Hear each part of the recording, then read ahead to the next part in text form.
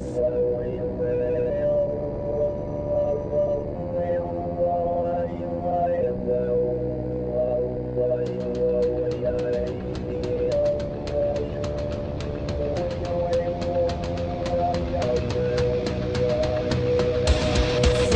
Politic Podcast, the show for normal Americans.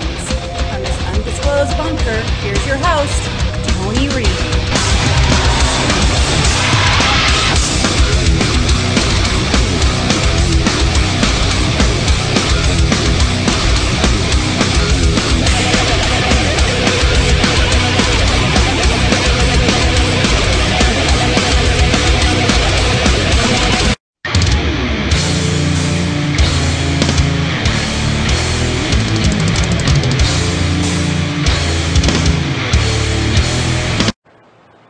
So you may have noticed as the society degrades and no one answers your 911 call that some people are getting away with murder literally while others are being sent to solitary for trespassing.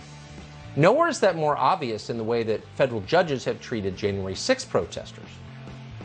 We'll tell you what prosecutors are recommending and what it means next.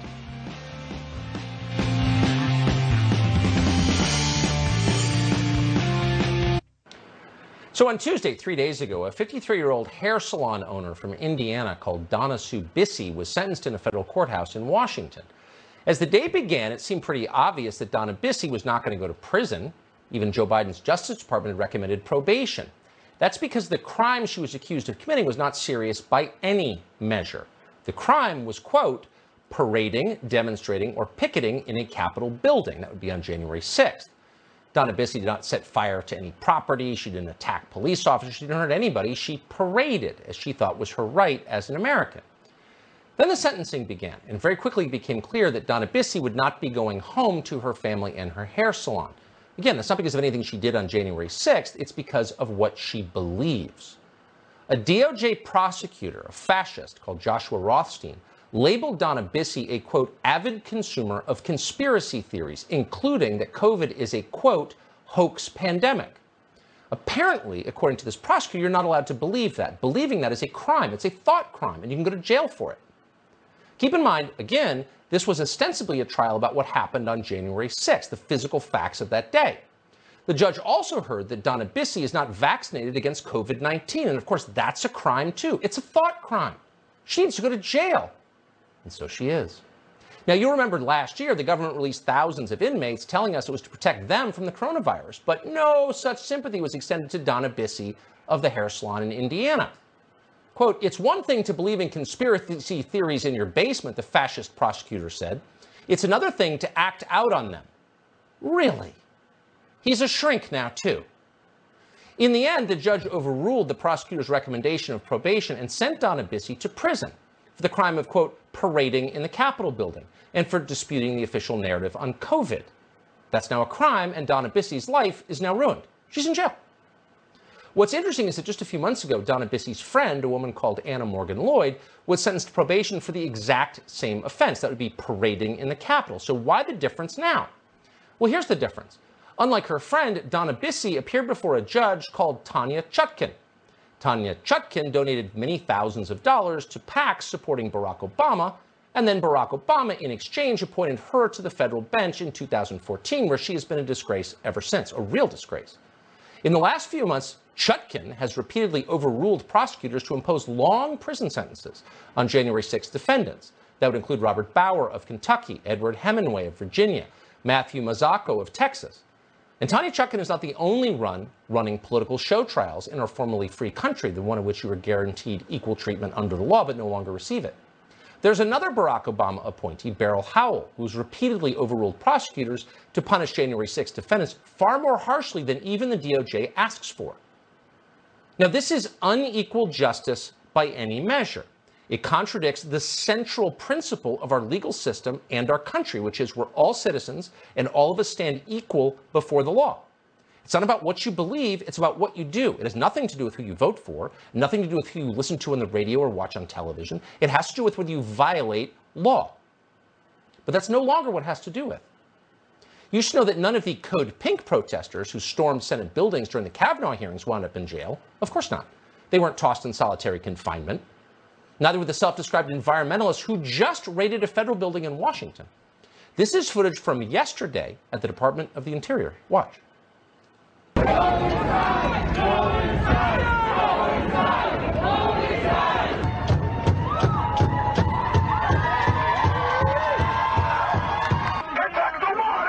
Protect the water! Shut down line 3! You're going to jail. No. Shut down line 5! Stop this! Back up! Hey man, don't do this! Don't do this! And that, ladies and gentlemen, is the single worst attack on our democracy since 9/11, Pearl Harbor, and the Civil War. Oh, no, it's not. We're not liars. It is what it is. You just saw it. Go inside, chant the rioters. They're on video trying to push through a police barrier. So by the standards now set by the behavior on January 6th, that is an insurrection against the government. So how did our government respond to what you just saw? Well, the Department of the Interior under Joe Biden just issued a statement that refused to condemn it or the rioters. We're quoting directly. The Interior Department leadership believes strongly in respecting and upholding the right to free speech and peaceful protest, end quote. Oh, so they're not insurrectionists, they're peaceful protesters because they voted for Joe Biden. This is what happens when law enforcement becomes partisan. This is the nightmare scenario. This is the country you don't want to live in. This is the country that judges you on the basis of who you vote for and will put you in jail if you vote the wrong way. This is not a defense of any criminal conduct that occurred on January 6th. But the events of that day, keep in mind, were an organized demonstration against the unequal enforcement of law in this country for the past 4 years. And that's exactly what we have seen, period. That's not a partisan point, that's true. And anyone who's awake knows it's true. And yet instead of heeding the call, wait, people are upset. What are they upset about? Maybe we should fix the disparity. Our leaders doubled down on unequal treatment under the law, which is what they're doling out in even bigger helpings at this point. So criminals with the right politics suffer no consequences. In some cases, those criminals are put in charge of enforcing the law themselves. Here's one example. The former Deputy FBI Director, Andy McCabe. McCabe admitted lying to federal investigators. That's a felony, by the way, unlike parading in the Capitol. But Andy McCabe was never hauled off to jail, never lectured about his vaccine status by some lunatic prosecutor. In fact, Andy McCabe just got his federal pension back, and he's bragging about it on television. To have a settlement of this lawsuit, and one that so clearly indicates this should never have happened, it is both an incredible relief. It's satisfying, but it's also, it's also kind of sad. I mean, like, this should never have happened. My family should never have had to go through this. This is the current Department of Justice standing up for fairness. What? You're the country's second in line in our biggest law enforcement agency, and you've admitted committing a felony, and all that happened to you was that you lost your padded federal benefits, and you say that was unfair, and you're still whining about him even after you got it back? Are you the same Andy McCabe who destroyed Mike Flynn's life and bankrupted him, tried to send him to prison on a charge of lying to federal investigators? Yes. That charge was, in fact, engineered by Andy McCabe for the sole purpose of getting rid of Michael Flynn at the behest of Barack Obama and his cronies. And we're not speculating about this because FBI documents prove it. On those documents, it's literally written, get him to lie. Get him to lie. Andy McCabe was never punished for that. He still has a seat waiting for him on CNN. And when Andy McCabe lied to investigators about leaking to the media, was he charged? No. That wasn't parading in Congress. Now he gets his pension back and he's celebrated on national television. Why is that? Because Andy McCabe is on the right side. He's a member of the national security state, which the left now venerates because the national security state is on their side. The FBI can label political dissidents domestic terrorists, which justifies killing them, and everyone applauds when they die. So Ashley Babbitt hurt not a single person on January 6th. She was unarmed. And yet, watch this as Andy McCabe's defenders justify shooting her because the FBI says she was somehow a threat to national security. Ashley Babbitt, who is a trained Air Force specialist, trained by our tax dollars to kill. She was a military member. If she'd gotten through that door, God knows what kind of harm she could have done. His supporters who attack the Capitol are terrorists. It's 2 + 2 = 4 stuff. Like Ashley Babbitt, all those who attack the Capitol are terrorists because the FBI director has said it was an act of terrorism.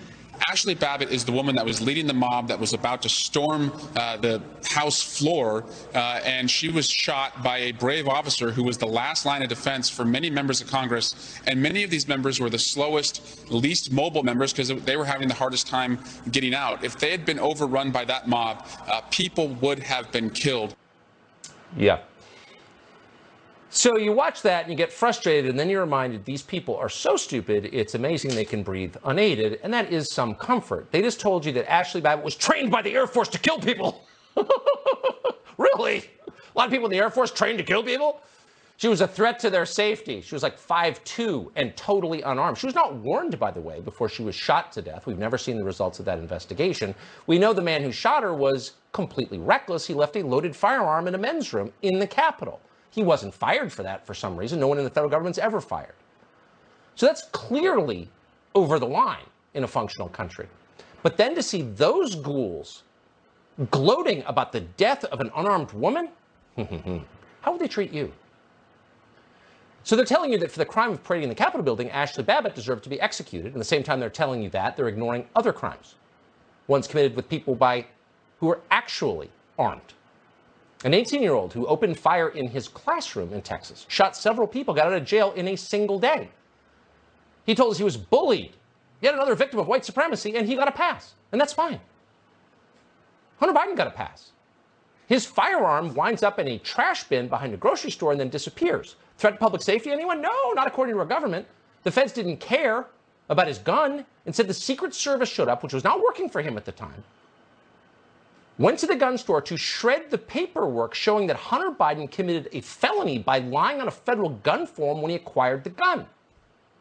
So if you're the president's son, you can commit a federal gun felony and nobody cares.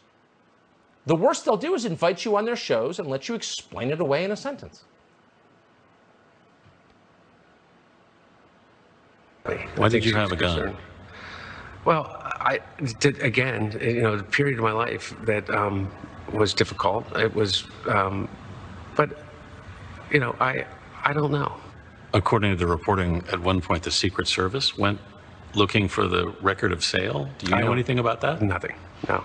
But you know about the Secret Service being involved in No, I had no idea. I don't know whether the Secret Service were or why they would be, or I don't think that that's true. Right. It's not on your laptop or anything. So you commit a gun felony, you lie about it in the laziest possible way, and no one really cares. But if you dare to criticize the incompetent bureaucrats leading, say, our military, as Stu Scheller did, they send you to prison. If you try to visit your sick daughter in the hospital, you get arrested. I told them that I wasn't going to leave my daughter's side. She had taken a turn for the worse. And I wanted to stay, and I told them that I wasn't leaving. The nurse said she'd have to call security. I said, do whatever you have to do, but I'm not leaving my daughter's side. Good for you. Good for you. I wish more Americans would take that position. Really, thank you for doing that. But they handcuffed you? Yes. They handcuffed me behind my back and led me out to the cruiser, where I sat for 3 hours with my hands cuffed behind my back. What was your crime? Were you spreading COVID to people? I mean, what did you do wrong exactly? Stayed past 7 o'clock. Oh, handcuffing a grandmother because she stayed past 7 o'clock. Shooting an unarmed woman in the neck without warning her because you didn't like what she was saying. But if you torch a federal courthouse in Portland, no problem. If you show up at a school board meeting and object to your 14-year-old daughter being raped in a bathroom, that's when you get thrown to the ground and taken to jail. And I tried to tell the lady what had happened to my daughter, and she looked me dead in the face and said, that's not what happened. And that just struck me, how do you know what happened? You don't even know me. And she started in on me again and threatened my family business, my livelihood, everything that, gives my family what we need. She threatened to ruin my business on social media. The next thing I know, I'm getting touched from all over the place. I didn't know who was touching me, who was grabbing me. I turn around, the police are grabbing me, and next thing I know, I'm tackled to the ground. We could go on and on. We could spend all night giving you example after example. Here's the bottom line. They're not for defunding the police, and we apologize for ever suggesting they were. They're for repurposing the police. They're not against the use of force. They embrace the use of force as long as it's against their political opponents. They're for letting criminals off the hook and redefining people who oppose the regime as criminals, the only ones who get punished. What form of government is this? It's not democracy, it's anarcho-tyranny. It is selective punishment even as they ignore the rule of law. And this is a threat to the very center of the American idea, which is equality under the law. Everyone treated the same by the justice system. Right now, you can loot a Target in Minneapolis, you can burn a Wendy's, and face no consequences. But try to defend your own property like the McCloskeys, try to exercise your constitutional right to state your views about the last election, and you go to jail. That's true. This has been a crazy 3 months, but basically my daughter was sexually assaulted at the end of school in May of last year, and I went to the school board meeting, to see what was going on because I had seen all this crazy stuff on TV. And I went to see what was going on after my daughter had been assaulted, and there was some crazy stuff being talked about, people for things, for against things. I wasn't there for, I'm good with gay people, cross-gender people, everybody. Anybody who wants to be a good American, I'm good with. I went there to find out why our children weren't safe. We were under the impression from the prosecutor that this sexual predator was being held on in-house arrest with an ankle monitor and would not return to school until these court sessions were done. That if I wanted justice for my daughter, that I needed to keep my mouth quiet and not speak out, because in order to get justice for my daughter, which is the most important thing to me, of course, was to not come out and let justice prevail. That's really scary, that our government is going to weaponize themselves against parents, and they're using my video across the nation to spread fear. Wrong. I'm not a bully. I'm not a racist. I love everyone. I love this country. All right, and Scott, I want better. Our NBC News exclusive. The new report in our series on a Texas school district at the center of a firestorm over diversity and inclusion efforts. Now, secretly recorded comments from a top administrator about books on the Holocaust are sparking new outrage. Antonia Hilton takes us back to Southlake. Wes Frierson, a parent of 2 daughters in Southlake, is uncertain about his kids' education. With some of the local politics right now, I'm not sure that teachers feel supported.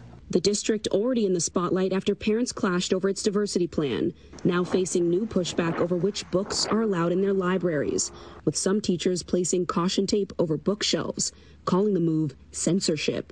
It all started when a 4th grade teacher was reprimanded after a parent complained about her having a book about anti-racism. I couldn't believe it. She's the kind of teacher that we would hope the district would be trying to attract. The district sent educators new guidance to vet all books, instructing them to not allow singular perspectives that could be considered offensive. This coming after Texas passed a law banning the teaching of concepts that could make individuals feel guilt or anguish due to their race. NBC News obtained exclusive, secretly recorded audio of a school training. We are in the middle of a political mess. The director of curriculum, Gina Petty, offers an example for teachers. Balance books about the Holocaust with an opposing view. Make sure that if you have a book on the Holocaust, that you have one that has opposing, that has other. How do you oppose the Holocaust? Gina Petty did not respond to messages requesting comment. I met with 2 concerned teachers in Southlake. We obscured their identities because they feared speaking out could cost them their jobs. I was in such shock when I heard these words. We felt this was necessary because we felt like no one was going to listen until a teacher spoke up. And it's not just in Southlake. Across the country, educators are facing new policies restricting how they can educate students about race, from Tennessee to Pennsylvania. Southlake School District told NBC News they were helping teachers comply with Texas law, and the district has not and will not mandate books be removed. The district says that they have not told teachers to ban books, to completely shut down libraries. What are you seeing? That's a lie. It is a flat-out lie. Like, how could you even make that statement? What do you think is at stake here? In books, children see what the world can be, and to have that taken away because we're afraid of a few parents getting upset about a word or two or an idea that they've imagined is in a book is unthinkable. Wes Frierson says his daughters see what's happening. Unfortunately, for kids of the age of mine, I think as they become aware of the world, I think they just see the world as very highly politicized. But parents hope that politics find a way out of public. Play that exchange, what the president just said on this very, very sensitive issue. Let's listen. Should people who defied congressional subpoenas on the January 6th committee? I hope that the committee goes after them and holds them accountable. Should they be prosecuted by the Justice Department? Yes. Ryan Nobles is joining us from Capitol Hill as well. Caitlin, stand by for a moment. Ryan, so the president is now weighing in on this. What's the likely reaction? Well, this is pretty significant for the president to weigh in on this level. And welcome back to Flyover Politics Podcast. It is the 16th of October, year of our Lord 2021.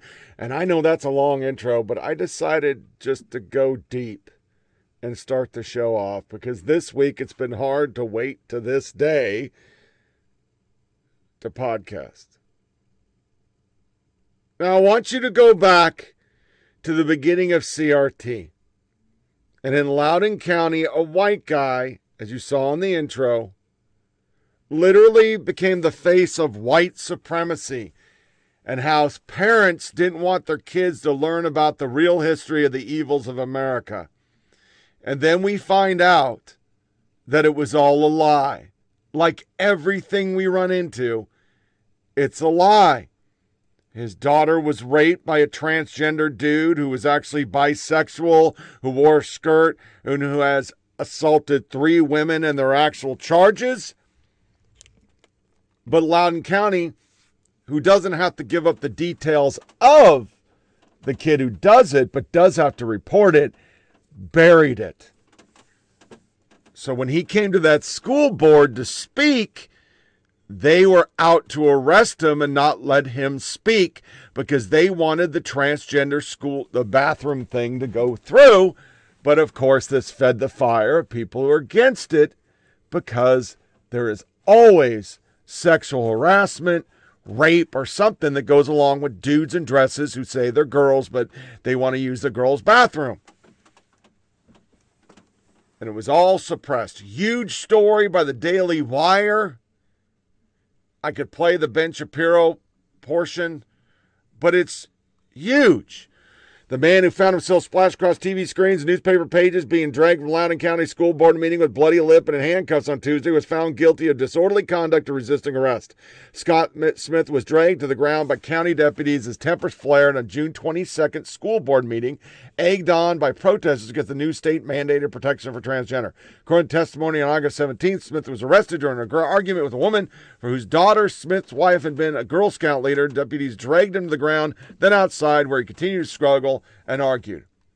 The reality is, a boy allegedly wearing a skirt entered a girl's bathroom in nearby Stonebridge High School where he sexually assaulted Smith's 9th grade daughter. And it wasn't the first time. LCPS bizarre, infuriating statement on alleged sexual assaults. The new statement from Loudoun County Public Affairs School on the 2 alleged assaults. Let me read it. Loudoun County Public Schools aware of media and social media reports concerning alleged sexual assaults at 2 of our high school campuses. While LCPS takes students' privacy seriously, cannot reveal details concerning the actions of a specified student, we do not want to clarify our investigation process. Principals are legally required to report to local law enforcement under this code. The process follows with respect to all allegations. Loudoun County Sheriff was contacted within minutes of receiving the initial report on May 28th. Once a matter has been reported to law enforcement, LCPS does not begin its investigation until law enforcement advises LCPS. Furthermore, LCPS is prohibited prohibited from disciplining any student without following the Title IX grievances process. School board members are typically not given details of disciplinary matters the board may be obligated to consider, blah, blah, blah, blah, blah. We don't give a fuck this girl got raped. We don't care. Sometimes when you have to get progress, there are some broken eggs. It just happens. Suck it up, Buttercup.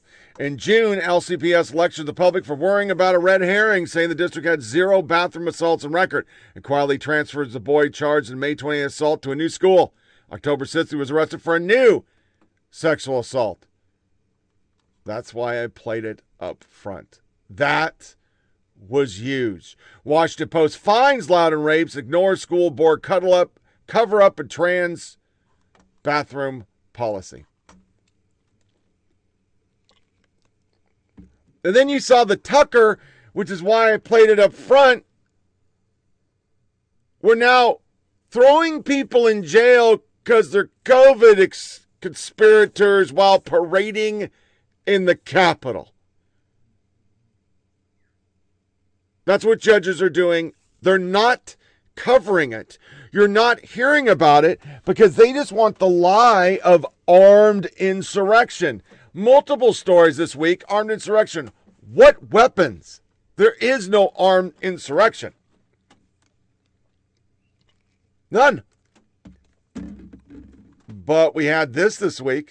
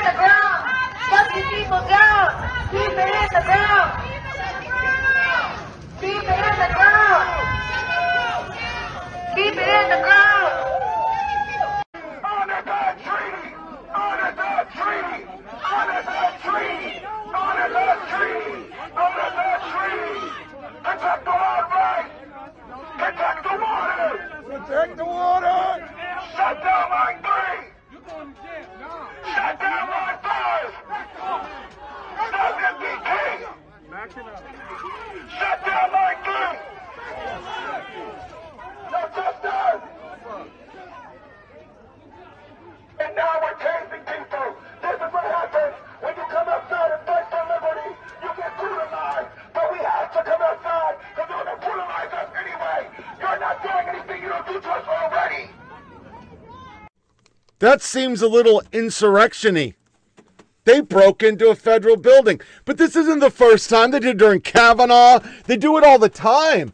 They break into federal buildings and there's no things. They actually literally, the DOJ said we were not infringe on free speech and peaceful protests. So that's a peaceful protest.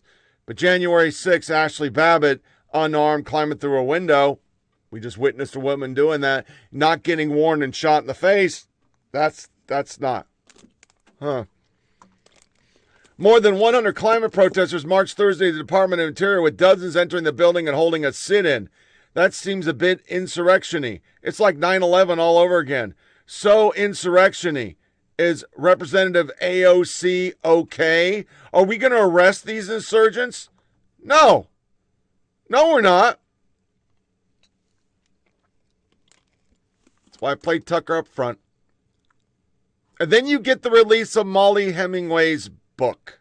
Yes, in my new book, Rigged, I tell the story of how Mark Zuckerberg, who's one of the world's most powerful and wealthy men, funded the takeover of government election offices that are in charge of voter registration, voting, and vote counting. He spent nearly $500 million giving it to two left-wing groups that gave them money to governmental election offices, predominantly in Democrat cities in key swing states.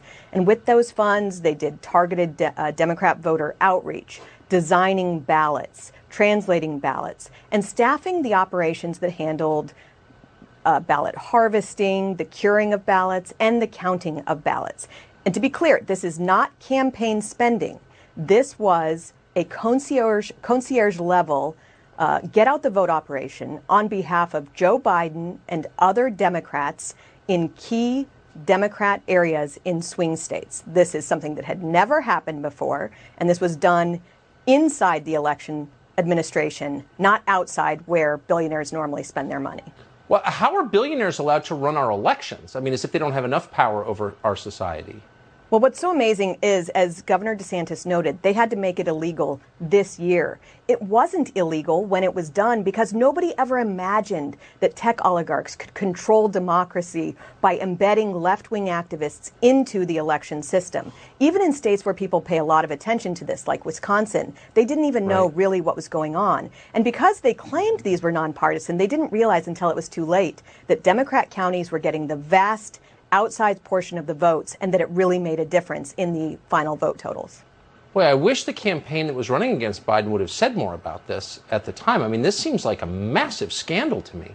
It's a massive scandal, but it actually took a while to realize just how targeted this was. This was very smart. It actually, there are people who researched in Texas. They say it gave Joe Biden a net of 200,000 votes. Now, that didn't mean that it made the difference in Texas, but that figure would make the difference in Wisconsin, Georgia, Pennsylvania, and Arizona. So basically, we have private organizations running elections to ensure Democrats can win. That's the story. So when you see the left going after Facebook, that's just all cover. He swung the election. Understand if that young group, what's it called? Young conservative group was running polling stations in any elections. You know about it. Exclusive expert, how Facebook and Twitter rigged the game in 2020. In one meeting, Google founder Sergey Brin suggested the Jigsaw, a project Google had developed to combat Islamic terror propaganda, could be used to shape the opinions of Trump voters.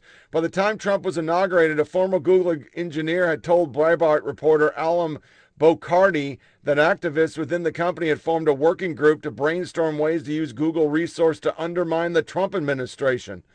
Another Google engineer wanted to sabotage Trump's phone, which ran on Google Android operating system, and as well as ban the Gmail accounts of senior Trump administrative officials and employees in the Google advertising department personally referred purchasers of Google ads to the website of Sleeping Giants, an activist group that encouraged boycotts of conservative news. It wasn't better over Facebook, where some employees literally took a week off to grieve.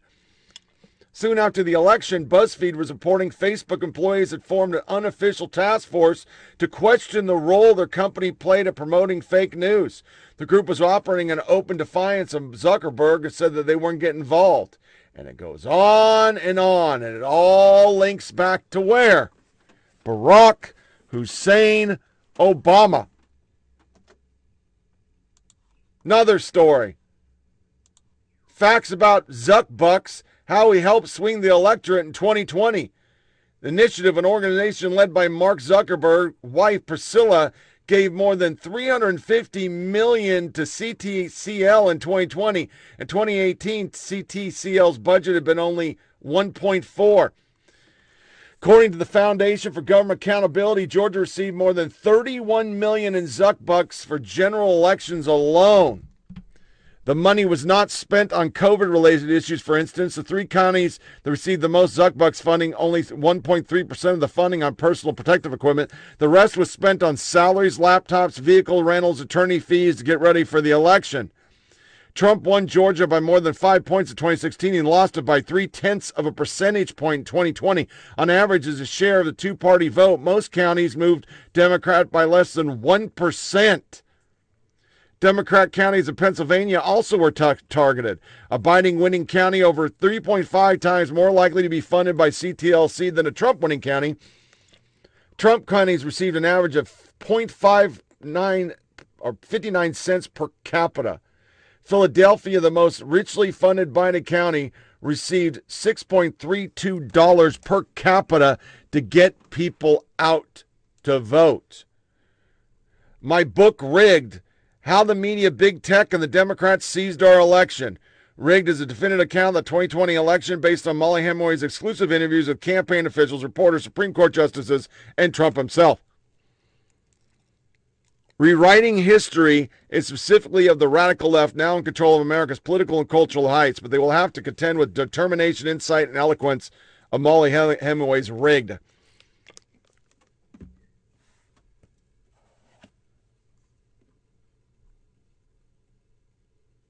Molly explains, when you talk about 2020 election, you can't just use technical definitions. Zuckerberg 101, how a media mogul took over the 2020 election and why GOP leaders may never let it happen again. And it breaks it all down. He funded election polls. That's why you have a federal judge who's repeatedly sentenced people who stormed the Capitol more than other crimes. Things that don't add up. It's all not adding up because you're not reading it. 3 women in Detroit alone were charged with election fraud for stealing votes for Biden. Judd Legum, the sudden interest of school boards is not an organic grassroots movement of angry parents. It's an effort of orchestrated right wing. That's why you hear all these stories. That's why you got hammered by conservative media all week that Kamala Harris used a Canadian company with hired actors to make her look better because they're working forever. And that's why NBC NASCAR did this. So I've noticed an interesting phenomenon online. Everybody keeps saying, "Let's go Brandon." And I said, what the hell is going on? And it has been traced back to a clip which has recently come across my radar, which may be one of the funniest things I've ever seen. An NBC reporter trying to cover up the fact that a crowd of people at a sporting event are shouting F Joe Biden by saying, look at them, shouting, "Let's go Brandon." I swear this is real. You can judge it for yourself. Let's take a listen. Thank you to all of our partners. Oh my God, it's just such an unbelievable moment. Brandon, you also told me, as you can hear the chants from the crowd, "Let's go, Brandon." Brandon, you told me you were going to kind of hang back those first 2 stages and just watch and learn. What did you learn that helped you there in those closing laps? Oh my God, it was learning how each line didn't stay to one, and everything shifted top to bottom so much. All right, look, it's clear as day what the crowd is shouting here. I mean, I don't know. Here's the thing. I do kind of feel for her in that situation. I don't really know what you do. I mean, I think it's like, that's like network TV, so they have standards. So they're like, do they cut away? And so she's like, "Let's go back." I don't know. Where did that even come from? Like, how do you even possibly try and spin that? This dude's name was Brandon. I believe his name is Brandon. By the way, I know nothing about NASCAR whatsoever. So, cards on the table there. I have no idea even who this guy is. I mean, I'm going to say it's possible that she actually thought they were saying that. Because, you think so? Well, if you think about it, you're standing there, you've got your earpiece in. True. It's very loud. It's very hard to hear. You're trying to hear back like at, New York or wherever they're based. And then you're talking to this dude and you hear something in the background. I'm going to stand up for her and say maybe she actually thought that, but that doesn't make it any less hilarious. No, that is so funny. And so now it has become a sensation on media. I see it in our comment section. I see it in everybody's comment section. Brandon. Let's go, Brandon. I was like, what is going on with this? I was like, who is Brandon? What's happening? Eventually after I saw the video, I was like, oh my God, I cannot believe it. As you said, look, maybe she did actually believe it. Maybe she was panicking. She was like, I have to do something. You could say it's enough, like Brandon. But yes, Crystal, this is the origin of the Let's Go Brandon meme, which I gotta say, in terms of sticking power for memes, I think this one's gonna be around It's for a a while. solid one. This is a solid thing. Let me attempt to make a serious point here, Okay. which is, remember at the beginning of the Biden presidency, he was hard to demonize. Like, there wasn't energy around hating him. Yep.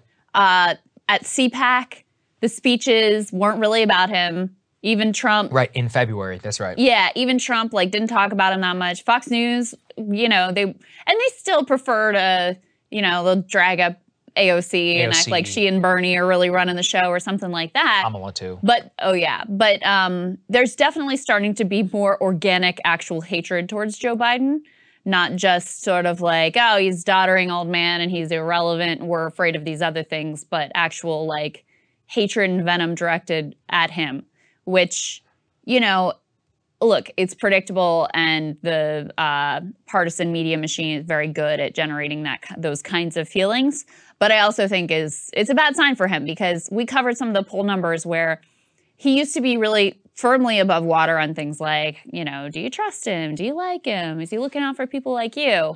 And now he's underwater in those same character traits. And that was really the thing that he had going for him, is he was kind of like inoffensive, hard to demonize, kind of likable. You kind of gave him the benefit of the doubt. And I think that he's lost a lot of that. Oh, I think that's right. And it's interesting, you know, to that point, I asked our producer James, I was like, where does this come from? And apparently it's an organic thing kind of at SEC games and more. It would make sense. My own hometown in the SEC. So I completely understand what's going on there. But you are entering that once you start to get that revulsion of a figure, that's a problem because Biden is not Barack Obama. People really loved Barack Obama. So he was both hated and he was loved. Yeah. People feel fine about Joe Biden, and now people are beginning to hate Joe Biden. I'm not saying it's in the same category as Obama and even Trump, but, and you point this out all the time, I would much rather be those two gentlemen because you have people who would actually come out and vote for you, crawl over broken glass. There's not a lot of Biden people like that out there, but there's beginning to become some sort of constituency which is against Biden himself, or maybe just the National Democratic brand. And you put that together, that's an electoral problem that they're. Yeah, you don't want to be in a situation where your detractors really super hate you. Your guts, right? And your supporters are sort of like, he's okay. And I kind of think that's the territory that Biden's getting into. I think that's right. So let's go, Brandon. Let's go, All right. Brandon. We'll have more for you guys. There is a reason, in other words, that Joe Biden is the single most popular head of state in American history. And the reason is he's awesome. How beloved is Joe Biden? Well, let's put it this way. At sporting events across the country, fans are breaking out in cheers for the White House and its wise and eloquent leader. These are not coordinated political set pieces, astroturf, as we say in Washington. No, these are spontaneous eruptions of love. 1 minute you'll be watching a college football game from the stands. The next minute you'll be overcome with the desire, the pressing, irresistible need to tell Joe Biden how great he is. It's like having to go to the bathroom real bad, except better and more progressive. This is happening, ladies and gentlemen, and it's happening everywhere. A cresting tsunami of support for Joe Biden. Here's a sample.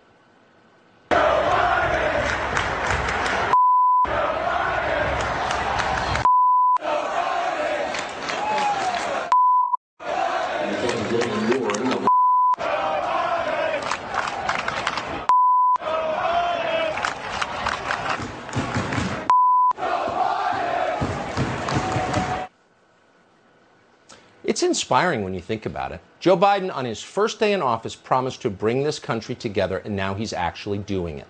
It doesn't matter what team you showed up to root for. In your heart, you are a Joe Biden fan, and that is national unity. Now, not everyone is for this, of course. To Vladimir Putin, who hates us for our freedoms and also because he's Russian, this is a threat. Loving Biden is a thing of beauty, so by definition, Vladimir Putin must destroy it. It's like a sunset, a rose garden, a baby's smile. It's something lovely that must be defiled if Russia is going to dominate the world. So in order to corrupt what is good and beautiful, Putin has spread the lie that these expressions of pure devotion to Joe Biden are instead attacks on Joe Biden, vulgar attacks that include an epithet beginning with F. And sadly, a lot of people believe that. Russian disinformation is effective. That's why they do it. So thank heaven NBC has been there to correct that misperception. Over the past several years, NBC has done maybe more than any other news organization in this country to fight the Kremlin's propaganda machine. Thanks to NBC, for example, your doubts about the fairness of the last election have not only been settled, they're now illegal. You're not allowed to express them ever again. So we can be thankful that there was a credentialed representative of NBC Sports on hand earlier this month when fans at a NASCAR event began to spontaneously celebrate Joe Biden. If the NBC lady had not been there, you might very well have misheard what the crowd said. Watch. Oh my God, just such an unbelievable moment. Brandon, you also told me I can hear the chants from the crowd. Let's go, Brandon. F. Obama, please.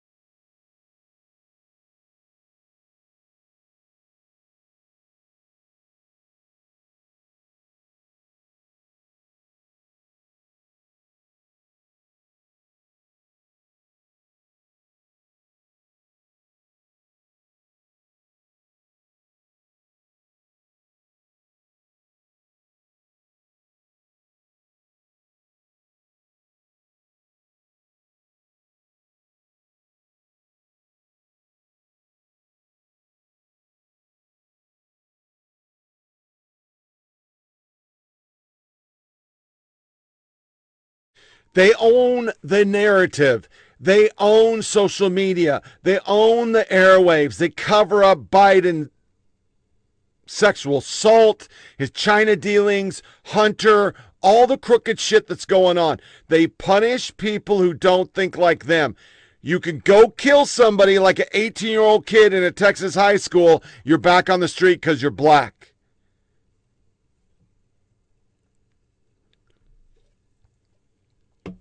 You can storm the Capitol if you're a lefty. You can do it repeatedly. There's no punishment. But if you're conservative, you're going to extra jail time for parading in the Capitol. And to suppress all this so you don't pay attention, here's our media jerk-off. They hate you because you're sounding off. Miami Politics, the media jerk-off of the week.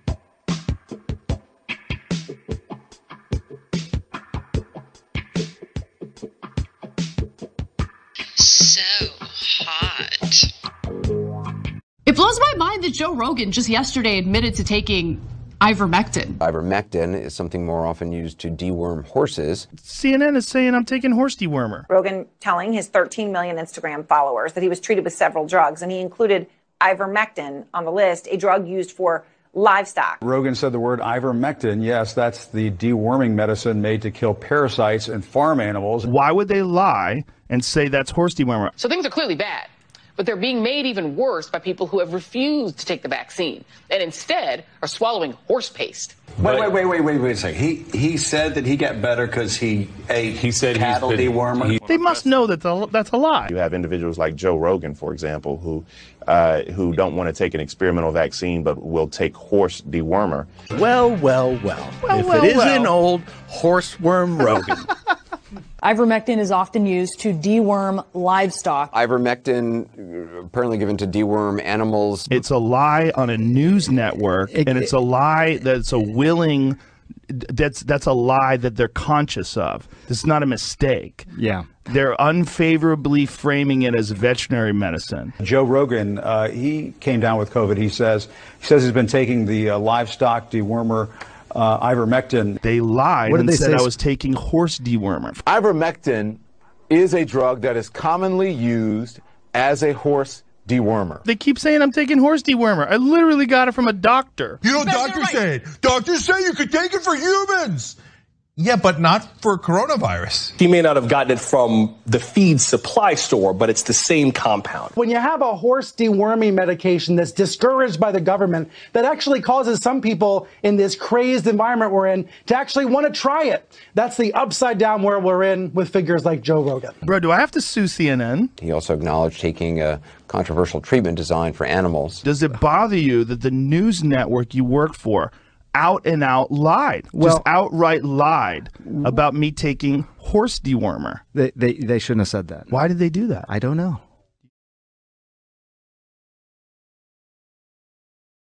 And it looks like Youngkin is no different, frankly, right? He might not have been in the room, but these are words that he believes. This is stuff he said in the GOP primary in Virginia. Mr. Youngkin may want to put out a little statement saying, well, that was weird and wrong, but he's now probably got to like coil himself in and wait for their invisible God to hit him, because he can, even without Twitter, if Trump were to come out and be like, F Youngkin, he would panic because he needs those voters, right? He needs the freak vote. He needs the religion vote. All of these right-wing, racist, authoritarian wannabes is the establishment of the Republican Party, and Glenn Youngkin is first in line wanting to be a part of them. I don't care what he said in that statement. If you want to put out a real statement that addresses this, then go out there, Glenn, and say, I don't want a single person who applauded when that flag came out. Well, the commission is divided on whether expanding the size of the court would be wise. Many say that they think it would undermine the court's legitimacy and would be seen as a partisan maneuver. This is basically the same criticism that Stephen Breyer had for this idea, but they're more supportive of the idea of 18-year term limits. They say nearly all the states either have term limits or mandatory retirement ages for their judges on their state's highest courts. The U.S. is the world's only major democracy that doesn't have either one of them. Pete, what weight does this commission have? Well, in a sense, none at all. These are not formal recommendations, and even if they are, it's going to be up to the president to decide what to do with them. This is his commission. These are recommendations to him. And, of course, Congress would probably have to be involved in this no matter what, because even if you have a constitutional amendment, the most likely course of action, the way it's always been done, would be to have Congress propose a constitutional amendment to the states. Now, you can have an amendment by constitutional convention, but that's really very tricky. So one way or another, it would require some congressional support to. Well, and John Hellman, I mean, David just said he's trying to distance himself from the. He hasn't. He has said, I believe Axios reported that Youngkin wouldn't say whether he would have voted to certify the election on January 6th if he were a member of Congress. That is part of the slow motion insurrection. He is an insurrectionist, so he can distance himself all he wants from the disgusting, abhorrent display of a flag flown over a scene that became the final resting spot of police officers and others. But he himself was for the insurrection. Well, and let's be clear, part of the power of this moment is that the flags that were flown by the insurrectionists, some of those were used to beat police officers and try to kill them. So that's what the moment's about. And I'll bet you every dollar in my pocket, Nicole, that Youngkin's attitude was, as soon as he heard Bannon and Trump were going to be at this rally.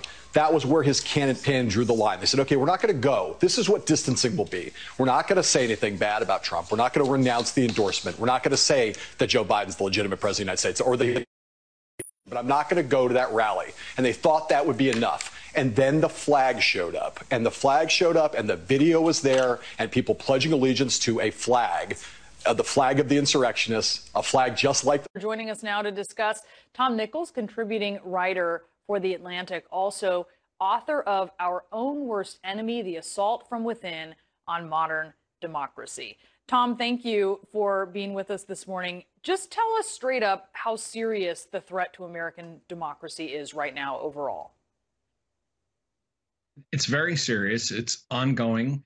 It began last year when the loser of the election, Donald Trump, for the first time in American history, refused to commit to a peaceful transfer of power and still refuses to commit to it. We are in a constitutional crisis. It's not looming. It's not ahead of us. We're smack in the middle of it with an entire political party and an entire political movement that rejects the basic constitutional norms and laws that govern our elections. This is really serious, and what you're seeing is the creation, the setting up of an infrastructure in 2022 to set up for 2024, basically to take the election, whether Donald Trump wins or loses, and to falsify the outcome and to undermine faith in our elections, which is really the whole larger project here. You tweeted something that really stood out. You said the threat to American democracy increased exponentially over the past 5 years or so when mediocre people of meager talents realized they would never have to work a straight job again as long as they could terrify a nation of right-wing nitwits about the end of real America. I mean, is that what you think, that this came down just to sort of craven self-interest on the part of a mediocre cadre of political operatives and bloviators? For some of the people on the right, that's absolutely what's happened. I mean, when Stephanie Grisham wrote her book, she said, like me, she said somebody like me was never going to have a chance to go to DC and to go to the show without hooking up with somebody like the Trump campaign. And there have been a lot of people who have said, if we just keep people scared, we can stay on television and on radio and, become celebrities in our own right and not have to really care about what happens to the rest of the country. At the elected level, what you have is a staggering amount of cowardice and self-interest. I mean, Chuck Grassley's 88 years old. At some point, when is it enough? When does he simply say, I'm just too old for this? And I don't mean too old to be a senator. I mean too old to have to bend the knee to somebody like Donald Trump. So there is this whole complex of people who have finally found a place in the sun by scaring the hell out of the rest of America. When that's combined with a bunch of people whose primary goal in life is just to stay in Washington, D.C., that puts the Constitution in a lot of danger, because then people aren't doing what's in the best interest of the country or for our system of government. You mentioned Stephanie Grisham. Who else? I think if you look at the entire right-wing publishing enterprise now, everybody from National Review to American Greatness, it has become basically just an enterprise of keeping their heads above water and staying published and staying in the public eye. I think there are cable networks, not the one we're on, but there are cable networks whose hosts spend the entire evening scaring people half to death simply to keep their eyeballs I glued to the I think I know set. I think I know who you're talking about, but I just want to be clear. Like, who are you talking about? I think the entire Fox primetime lineup is basically organized around keeping people terrified and keeping themselves on television, from Tucker Carlson to Laura Ingraham in the evening. There doesn't seem to be a consequence for that, though. Do you think? They are selling something that the market wants to buy, but much like a drug, when you start people on fear as a way to hook them into watching television, You have to keep delivering bigger and bigger hits of that fear. And so instead of articles about or stories about immigration, you get stories about caravans. Instead of stories about crime, you get stories about rampaging in the streets and on, so that by the end of the evening, people are convinced that they are, they want to live in their panic rooms, and that they are willing to go, and this is the key, they are willing to choose authoritarian, anti-constitutional solutions that empower a Republican Party that has given up on democracy and would gladly provide those authoritarian solutions, particularly in the person of Donald Trump. Schools are now radicalizing our kids. I mean, this is the volume of the book from Critical Race Theory that, as people say, teach in law schools.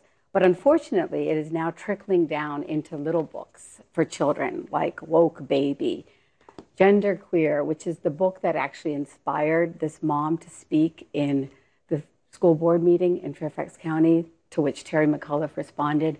In it, there is unfortunately very graphic symbol of pedophilia and pornography.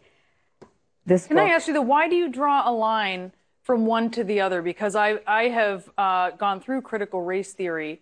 I don't know that there's a direct line. Why do you think that there is? So just look at this idea that is in Not My Idea. And it literally says here, whiteness is a bad deal. And it has a symbol of Satan. And this is the contract that they say whiteness brings. And children are getting this book. And so there is a direct correlation from these ideas to these dangerous principles. And I fit into the intersectional world. I'm a Muslim, I'm an immigrant, I'm a mom of color, I am a single mom, but yet I deny all of these, privileges in the new paradigm of the oppression matrix, because we're all human beings. And that's what we need to teach our children. Of course, race is an important issue, our racial history. But right now, critical race theory is bringing into our schools racism, bigotry, and separation, affinity circles, segregation. It's not okay, and it's not healthy for our kids. Kazike, what do you say to that? What I say is that, one of the big problems we have today, and we've learned this during the pandemic situation that we're in today, that we have too many people who know little or nothing about education trying to tell professionals who are in this industry, who've been working hard. If anything, we've learned that their jobs are much harder than we think they are. And we're coming in as weekend warriors, trying to tell them about what education should look like. And what I would say is that I think we need to put a little bit more trust in our educators. We need to put a little more trust in people who have actually researched this issue and who actually are better informed because they've actually spent the time and energy necessary to really understand some of the nuances that are being kind of just blown over here in this conversation. And I think what's important to really be aware of is that having this conversation on race and racism is what this is really about. And what you oftentimes hear on the other side is this unwillingness to really call things out. What they used to say in the black church is, shame the devil and tell the truth. The truth is racism is real. It's having a real impact on our children. It's having an impact on the... Oh, shoot. That's just indiscriminate fire. And now the gallery that is featuring his work in New York City and Soho seems to be making money after a little more COVID money after featuring Hunter, after his father was put in office. So Hunter Biden's art dealer received $350K in federal loans after President Biden became president. So it was 150 first, then Biden comes in, it goes up to 580. What's really weird about this is a little gallery. Pete, there's only 2 employees. Crazy. So there's like about 580,000. So hold on, let's break this down. This is a 2-employee art gallery in Soho, here in Manhattan. They initially got $150,000 in loans. That was when President Trump was there. Then in July, as the rumors and rumblings of Hunter's upcoming exhibit were there, they get their approval gets revised up An additional $350,000 approved. So now they got $500,000 in disaster assistance loans. And then they also got $80,000 in the Paycheck Protection Program. And as you point out, $580,000 to an art gallery. Really crappy reporting, really crappy reporting, really crappy reporting. How much should Biden and the people around him be worried about these polling numbers? And here's a free shot.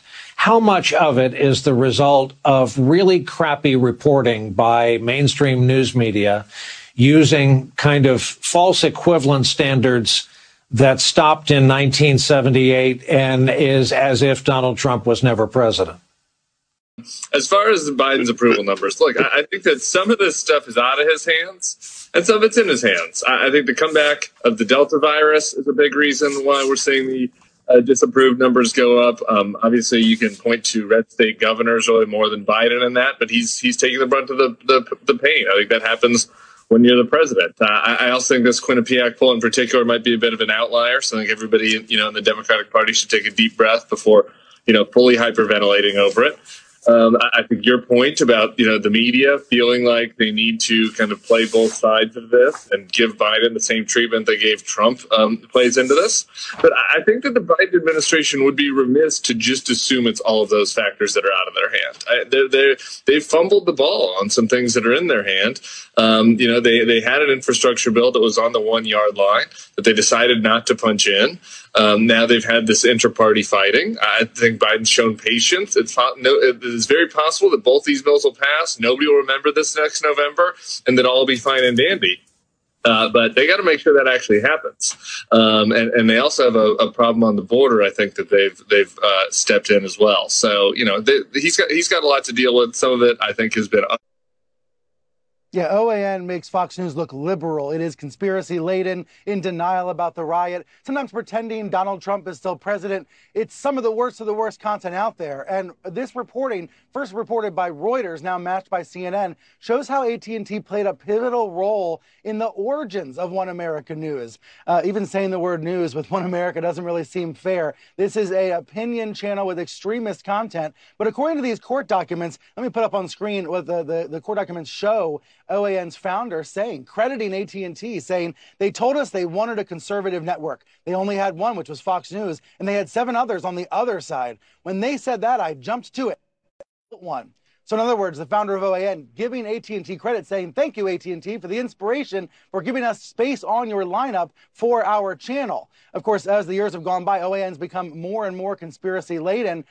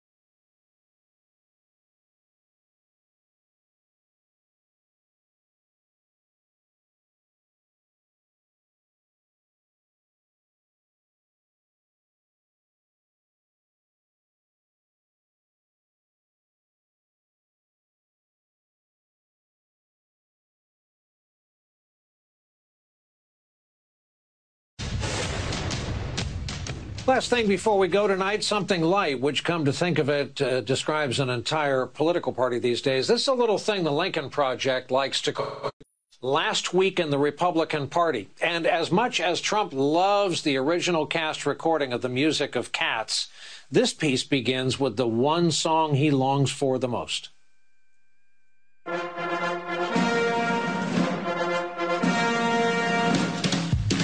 Good evening, ladies and gentlemen. We're speaking to the following passenger. Passenger Trump one, you know him? Trump one, you know him? They deleted everything in Colorado. The whole election's deleted. I'm in a job where you can go on cable TV and blame somebody for everything. And it's never my fault, right? The characterization that the Democrats have made about the Border Patrol using them as whipping people coming across the border is false. They were simply maneuvering horses. They're actually changing societally the whole country. They want to demoralize the military, close the churches, destroy your faith in the American system, and then here they're going to come with the socialist program to run your life from cradle to grave, daylight to dark. That's not representative government, ladies and gentlemen. That is behind closed doors, smoke-filled room, in this case not cigars, probably marijuana. Shut the government down because the real world knows how to run without the government. We do not need the government. Last week, Joe Biden speaks at the United Nations and says he's going to restore our relationship with our allies, as if it wasn't good under President Trump. It was great under President Trump. Nature abhors a moron. But don't be moronic.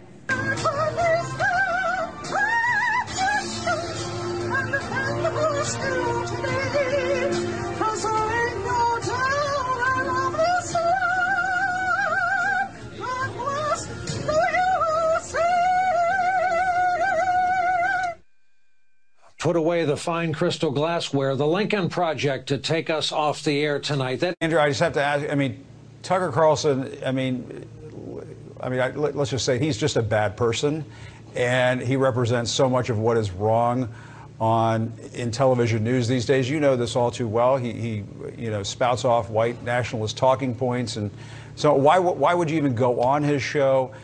And why didn't you go after him when he's citing the Unabomber and talking, just crazy stuff? One of the things we have to do, Jim, is try and take the temperature of the country down. And the only way to do that is to reach out to people where they are. As you know, Tucker commands a massive audience. And if you wanted to try to build a unifying popular movement that does call attention to the fact that our system's not working really for anyone, you have to, again, reach out. And that's what I was doing on that show.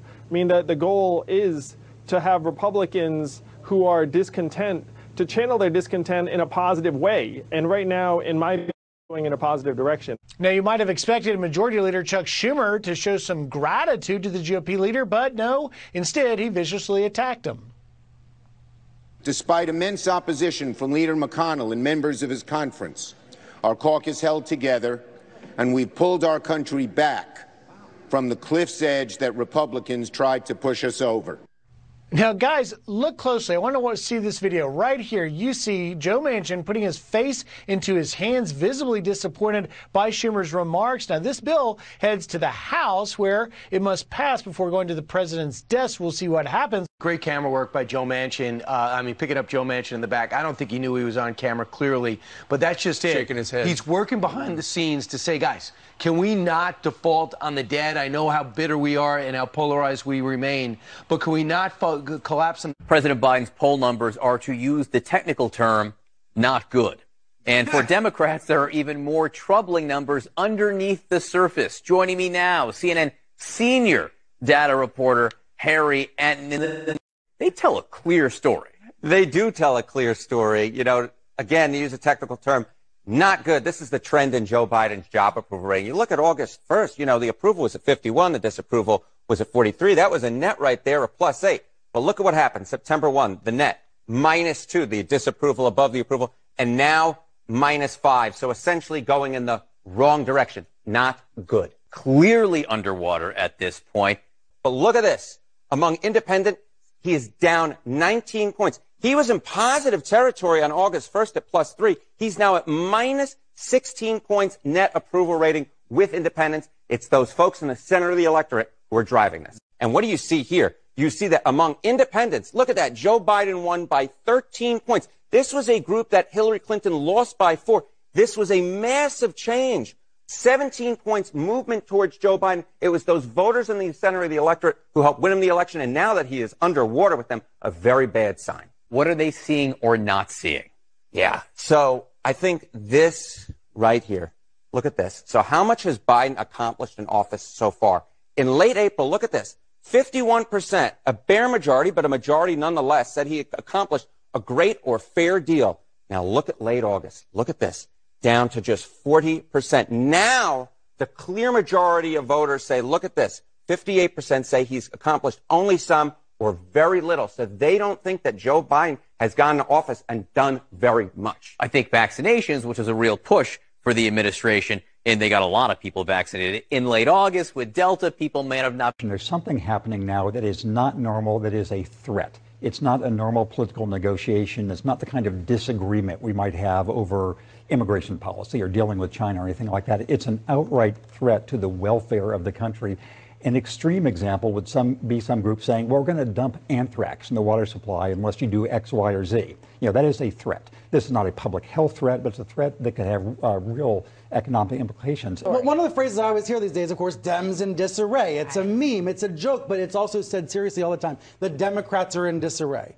Is it more accurate to say it's Congress in disarray? Congress is failing? Absolutely. And when we say Dems are in disarray, it gives like a political game chips to both people, right? It allows someone like Manchin Sinema to go to the White House and have all this unbridled power, because then it becomes this like Aaron Sorkin power play, or people make jokes about Veep in the briefing room and I'm in the back like needing more Advil because I just don't have a tolerance for it anymore. Brian, we talked about this a couple weeks ago in another context. The danger is this move towards autocracy and the way the Republican Party has bought into it, and the way they are shutting down Congress and doing all of these things to bring Trump back in 2024 and to get the midterms in 2022. And we are at this dangerous point. And the crisis is, how do we communicate this to the American people? But I don't know how people in right-wing media, with the science that we have out there, and with all the videos and all the personal tragedies we've witnessed of people dying, you can go and do anti-vax stuff on television. It's not a game. You walk out of the street, you're part of the community. You're part of this country. You're part of the global community, and you're contributing to killing people. That's unconscionable. There is no forgiveness. There is no forgiveness for these people. Go ahead, cash your checks now. You know, you're helping to kill people. Suppress. Suppress. Don't let people hear it. Don't let people hear it. I just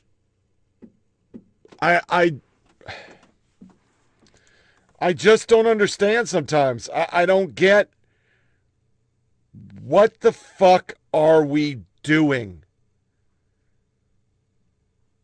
I mean, Let's Go Brandon seems like it's really silly, but that's how far the media will go. What's it Let's Go Brandon mean about? There's articles on it. They're trying to suppress it. And then you really got The Daily Show. Should fuck Biden flags be allowed on public display in neighborhoods? You called Trump supporters Nazis.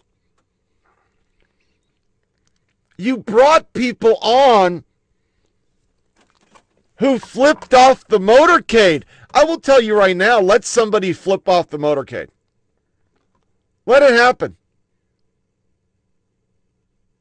You'll get arrested because it's okay with Trump. It's okay with the conservative. It's not okay. And then the jobs number came out, his approvals. Then we have the spin machine. So this is our hypocrisy section.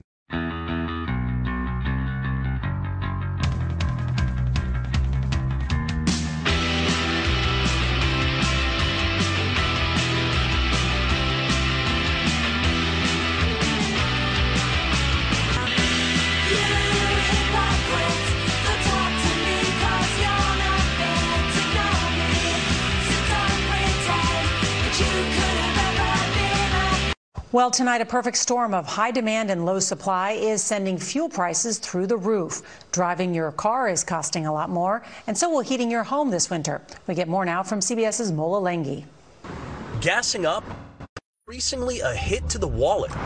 You've noticed the prices increase. Yes, it is pretty rough, not gonna lie. Henry McGinnis told us it just takes something out of you. Hurts the pocketbook, hurts the wallet. Yeah, hurts my soul. This cab driver says he spends at least $300 extra a month, so he's shopping around. The difference is like 10 cents between the Amoco, the Mobil gas station, and the Exxon. This week, the national average for a gallon of regular unleaded gas is $3.27. That's a 7-year high. According to Gas Buddy, the price of a gallon nationwide has gone up more than 5 cents in just a week. U.S. benchmark crude oil prices rose above $80 a barrel for the first time since 2014. Chicago area utilities are projecting heating bills up to 50% higher this winter compared to last. The New York Department of Public Service warned residents last week their home heating bills could jump 21% compared to last winter. We're facing a looming energy crisis as we head into what could be a cold winter. Halima Croft, global head of commodity strategy at RBC Capital Markets, told us higher oil prices combined with increased demand for oil and concerns about a colder winter in Europe and Asia means you're paying more. I mean, I think it's all connected.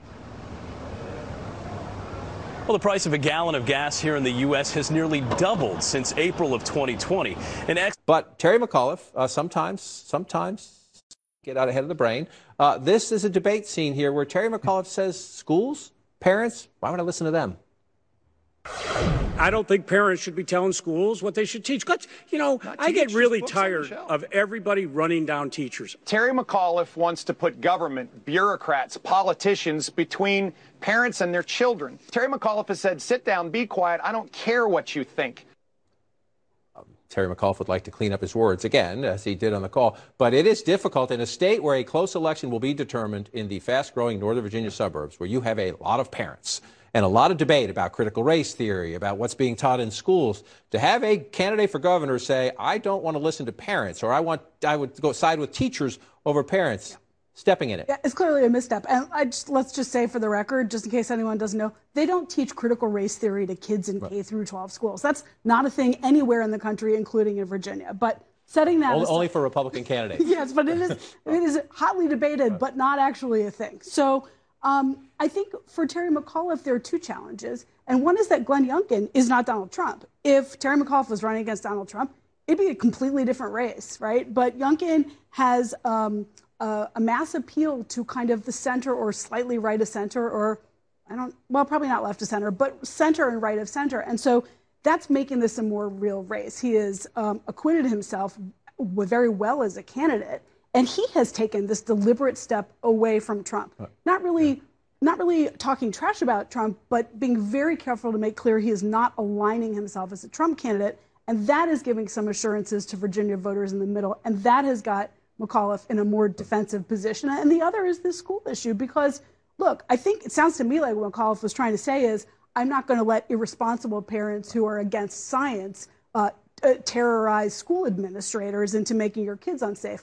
But that's actually not what he said. It's just not what he said at all. And so, of course, it will be used against him. Yeah, that's the world we live in, right? Anything you say can and will be edited, and it's not. Maybe it's a little out of context. But you mentioned Glenn Youngkin is not trying to get a little safe distance from Donald Trump. That's why Terry McAuliffe, this interview lasted 13 minutes yesterday on State of the Union. 13-minute interview, 18 times. This. I'm running against a Donald Trump wannabe. He wants to do a Donald Trump, Betsy DeVos education system. Everything Trump says, this guy's in on. This is all the Trump talk. And I'm just surprised Trump hasn't come to Virginia yet. We're not going back to the Trump world.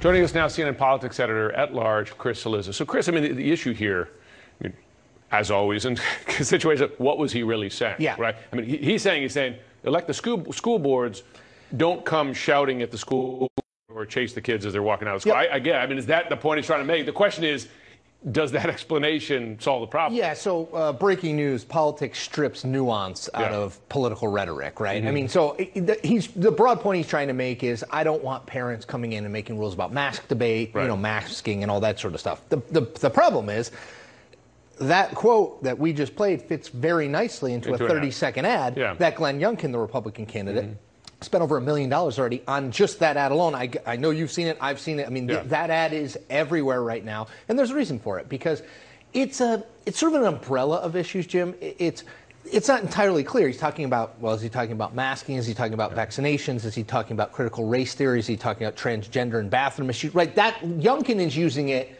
to try to do all of state taking over our kids in schools. It's a stand-in for this sort of broader idea of this is what democratic governance looks like. Erica, I think there's a couple things there. Number one, a campaign is very rarely the best place to have a serious policy discussion. It winds up being, well, you said this little thing that I can clip into a short thing or put on an ad or put on flyers. And the other thing is that, you know, we remain in Virginia and everywhere else deeply polarized. So what is Youngkin trying to do? He's trying to do two things. One, he's trying to rev up his base on things like critical race theory, which, again, I don't think most people even understand, but they hear it and they say, oh, we don't want that. On things like transgender students, on things like vaccinations. Again, all reactive partisan issues. And then he's also, and this will be the key to whether it works really or not, is he's trying to sort of use this in the Northern Virginia outer suburbs to say, don't you want to say in your kids' education? Now, that's not what ultimately Terry McAuliffe is saying, but Terry McAuliffe knows politics. He should know well enough that when you closer look at the U.S. jobs report, CNN's Matt Egan is with me now to break down the numbers. What they tell us about this pandemic economy and the effort to recover now falls short. The expectation was what, 500,000? 194. What's the big takeaway? Well, Victor, at first blush, this jobs report looked pretty terrible. Like if you were going to give it a letter grade, it might be a D. Okay. But I think when you really dig into it, it's not really as bad as it looked. It might get a C+ or a B-. Now, here's why. The big negative, of course, is 194,000 jobs were added. As you mentioned, less than half of what economists were expecting. This is actually the weakest job growth of the entire year. Now, as far as why, let's look at the sectors. The big negative was schools. Local school employment alone fell by 144,000 jobs last month. That's a big deal because normally there's a lot of jobs coming on from teachers and staff that was taken off the payroll during the summer. The fact that hiring did not pick up there in September of all months, September is very, very interesting, and it suggests that they might have had a hard time finding the workers, particularly women. The other weaknesses, we saw hotel jobs barely grew, healthcare jobs fell, bar and restaurants didn't really grow all that much. But there were some positives here too. Job gains in July and August, they were revised higher. That's good news. The unemployment rate fell to 4.8%. That is a pandemic low. It is a huge improvement from nearly 15% in April of 2020. Black unemployment is below 8%.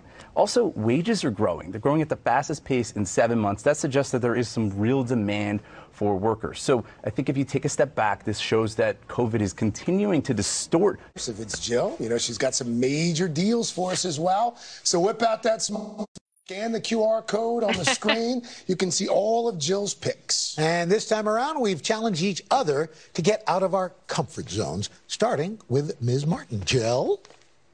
Hi, good morning, everybody, and welcome to my home. And, you know, I'm always challenging you guys to do different things. And so this time around, we asked some of our staffers to challenge me.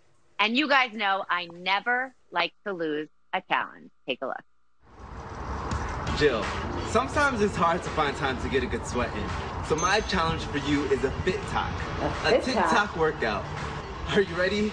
I don't even know how to do a TikTok, let alone FitTok. All right, I've been wanting to try the Meghan Trainor Dear Future Husband Plank Challenge, so going to give it a shot. Set me on the day, I deserve a bank. And don't forget the flowers every anniversary. Cause it didn't treat me right, I'll leave the perfect way. Fine groceries, fine what you need. Boom! Hi Jill, I know you've done a little bit of yoga for the body, but what about yoga for the face? I challenge you to put your best face forward and get moving. Yoga for the face.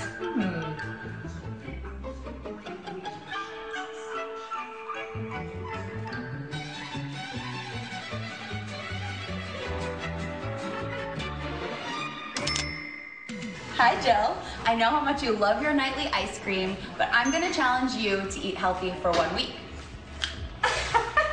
I am going to take your challenge and not have ice cream for the next week. To show how hard this is constantly in my refrigerator. Well, this seems like a good option. All right, I'm going for the beet juice. It's tempting, but I'll never lose a challenge. I win. Oh, okay. Yes, they are coming out to us. Okay. And now going to Jill. Okay, Jill. Hi, guys. Well, thank you. I think I want. Well, welcome back this morning on Today Consumer. A warning about home rentals. Yeah, companies like Airbnb and Vrbo, they're more popular than ever. But what happens when you show up and the place is nothing like the photos in the listing, or even worse, it's potentially dangerous? NBC's Vicki Wynn is here with what you need to know before you book that next day. These things are wildly popular. Yeah, absolutely. Everybody wanted a getaway, too, during the pandemic. So good. Actually trust what you see in an online listing for a rental, with thousands of people now relying on photos for peer-to-peer rental sites like Vrbo and Airbnb. It can become a real problem for vacation runners who show up and find their dream getaway has turned into a real nightmare. This spot red flags before you spend your hard-earned money and precious time on a place you'd never want to stay. The modern living room, the updated kitchen, the pool.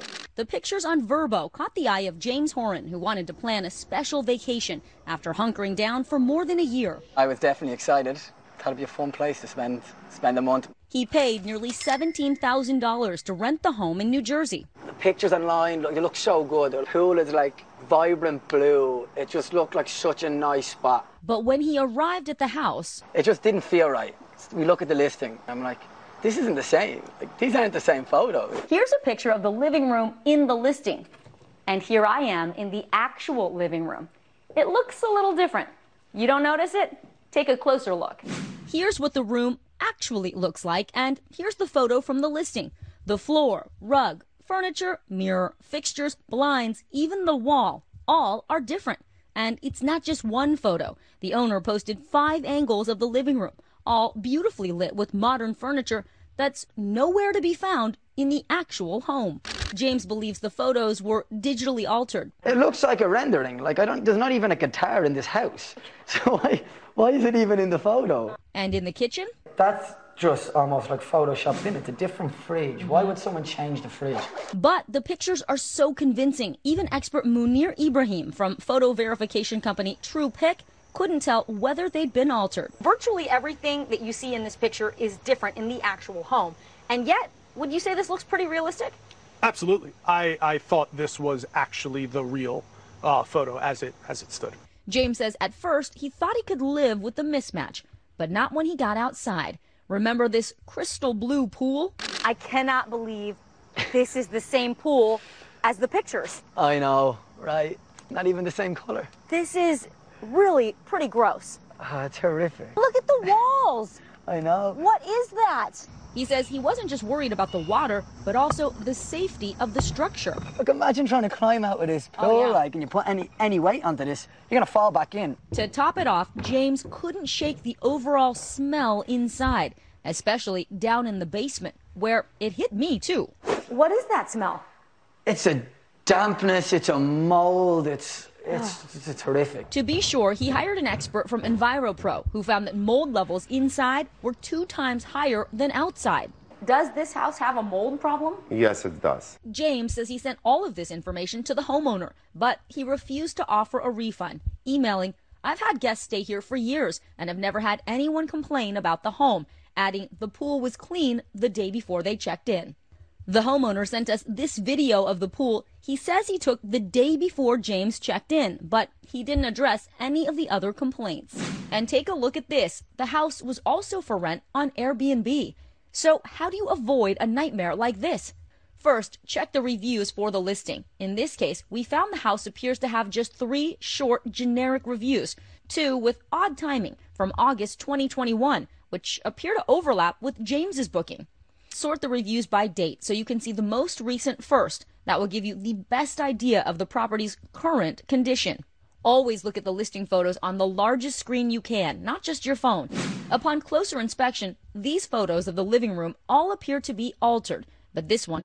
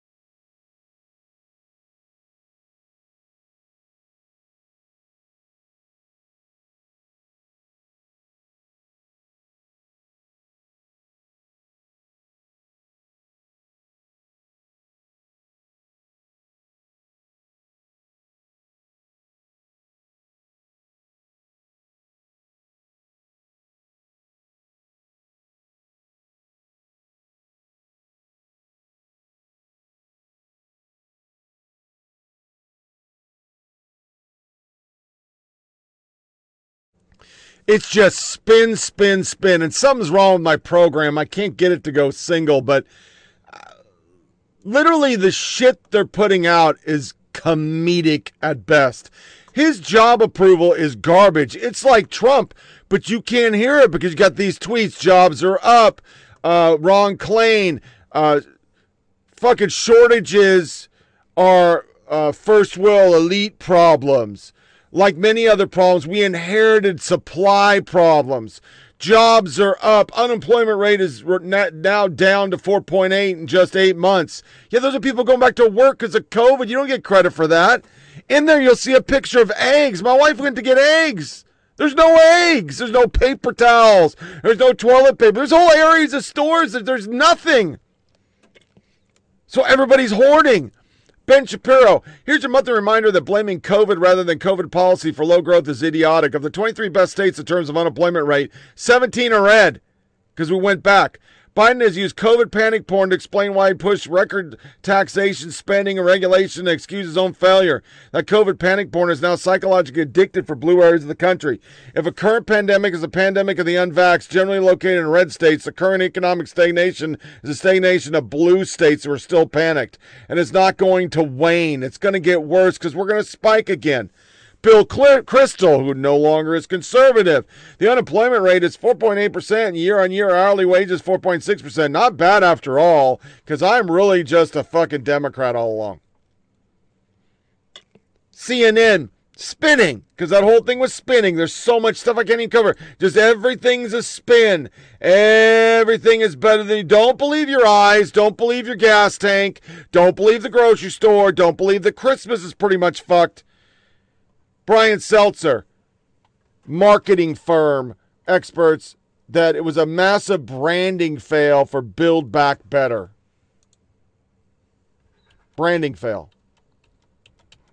I can't get the picture of the eggs. You probably saw it briefly. There's no eggs. Calissa Ward, the state market support Ned Price on U.S. talks to Taliban. Discussions are candid and professional with the U.S. delegation reiterating the Taliban will be judged on his actions. A CNN reporter. The Taliban insists they're taking a gentler approach, but Calissa Ward says they're torturing motherfuckers in the street. Not even going to play it. You know it. Palmer report. This attempt by unvaccinated Southwest airline employees of crippling U.S. airline is domestic terrorism. See, everybody who doesn't believe like them, doesn't think like them, you're a domestic terrorist. You're a piece of crap. You're a garbage hole. There's your eggs. In here is a fucking amazing picture, so I'm going to have to do it the old way. Hold on a second. I want you to see this. I hope this is coming out okay. And you're still seeing it. A bunch of Biden stuff that doesn't matter.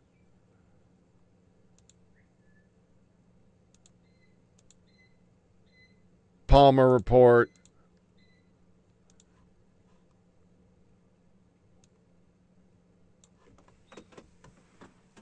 That is millions of dollars of stuff we spent. $120 million we spent on panels for the wall.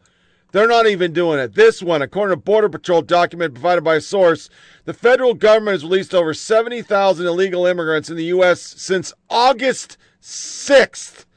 Including 31,977 released via parole, 94,570 released via NTR since 3/20. 128 single adult immigrants were released from Border Patrol custody without alternative detention. They were just put in here. Under federal law, parole for non-citizen is done on the case-by-case basis. Significant public benefit. Former USP Rodney Scott tells me he only granted 5 to 10 per year. They've granted 31,000. They're just releasing them. And the whole Build Back Better, everything that's going on. Tell me a conservative. Trump was called a Nazi for criticizing the media, shitting on freedom of speech. What is this? Well, I think you all could do a better job of selling it, to be very frank with you, because every time I come here, I go through the list. Family and medical leave, climate, the issues that are in there. But it is true, it is hard to break through when you have such a comprehensive package. But as we narrow it down and put it out there, I think that it will. For example, one of the things in the bill is the continuation of the Biden tax credit, that is child tax credit, that is in the was in the rescue package. That has great appeal. Do people know where it springs from? No, but it is a vast bill. It has a lot in it, and we'll have to continue to make sure the public does. But whether they know it or not, they overwhelmingly support it. And by the way, women much more than men. Men like the infrastructure. This one here. What would be the first to go to get the price down, the price of the package down? Excuse me? What would be the first to go to get the price of the package down? You must be kidding. That's a negotiation. That's not something that I would be announcing here, and I don't even know what that would be. No, what would be the first go? What would be probably in timing, that the timing would be reduced in many cases to make the cost lower. But it only would be in such a way that does not undermine the transformative nature of it, because some of it has to have enough money in order to have sustainability that can be counted on.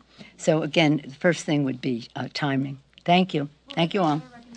Oh, by the way, I have to go. I have Foreign Minister Lapid coming to my office now. He's in Washington for meetings with the administration, and I will have a bipartisan meeting with him, and perhaps some of you will even attend our press availability in a short period. But it's pretty exciting to welcome him here, to once again take great pride in the relationship between Israel and the United States, that Israel's security is essential to U.S. security, that we have those shared values, security, security, security, but also values, and to talk about some of the issues about two-state solution. It had to be a solution, to commend them for their work. The Israelis have been in the lead on COVID. Small country, but big enough to make an impact and for us to learn from. So I'm very excited about that meeting, and perhaps I'll see some of you at that press bill. Thank you all. Bye-bye. They're so used to the media doing their job. I think you should do a better job of selling it for us, because that's your job. And then an editor at New Republic, I wrote about it, hunting politicians down. You saw the picture briefly. Let's edit this. What is this one? Hold on a second. There you go. That one. That's a Democrat, because she's not in line. Then Brian Seltzer, once again, Media Matter and them, the difference between reporters and Fox News. Whenever anyone asks me about trust in media, I try to ask, what do they mean by media? Because everyone is a member of the media now. The media includes the New York Times and also a no-name blogger. So let me propose to you a different way to think about trust in media. Reporters versus repeaters. This brand new research by Gallup says American trust in the mass media is at its lowest point since 2016 and near a record low overall. But think about it. Almost everyone trusts some form of media. Everyone trusts something. It's just that many people trust CNN and many others trust Fox, even though we're not really two sides of the same coin. So it's obvious that when pollsters ask about the media as a whole, the results are abysmal. And that is in large part due to Republican sentiment that you see on your screen here. So you see these lines diverge over time. The blue line much, much higher than the red line. Republican trust in mass media is at rock bottom lows. And yet, Fox's ratings are high and Fox's stars are beloved. So there is trust there. But the chasm, the canyon between Democrats and Republicans is critical to understand. Democrats say they generally trust mainline news sources. Republicans say they do not. The space between them is Grand Canyon-sized. And as Matt Gertz of the liberal Media Matters noted, the thing about that partisan skew is that it means that negative press coverage is much more damaging to Democrats, whose voters will believe it, and less damaging to Republicans, whose voters generally won't believe it. It's an interesting point. But the even bigger point, I think, is about what the press is. What's the nutritional value of the content? Is it produced by reporters or by repeaters? So at the risk of repeating myself a little bit, okay? Repeaters are the talk radio shouters who tell listeners to hate the other side. They're on TV and radio telling the same story every day. Repeaters are outlets like One America News, which replays Donald Trump's lies on a loop and runs random news packages made by other companies.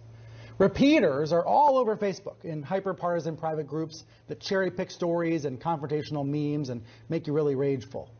Repeaters are Twitter trolls who anonymously amplify propaganda and try to wear the rest of us down with their repetition.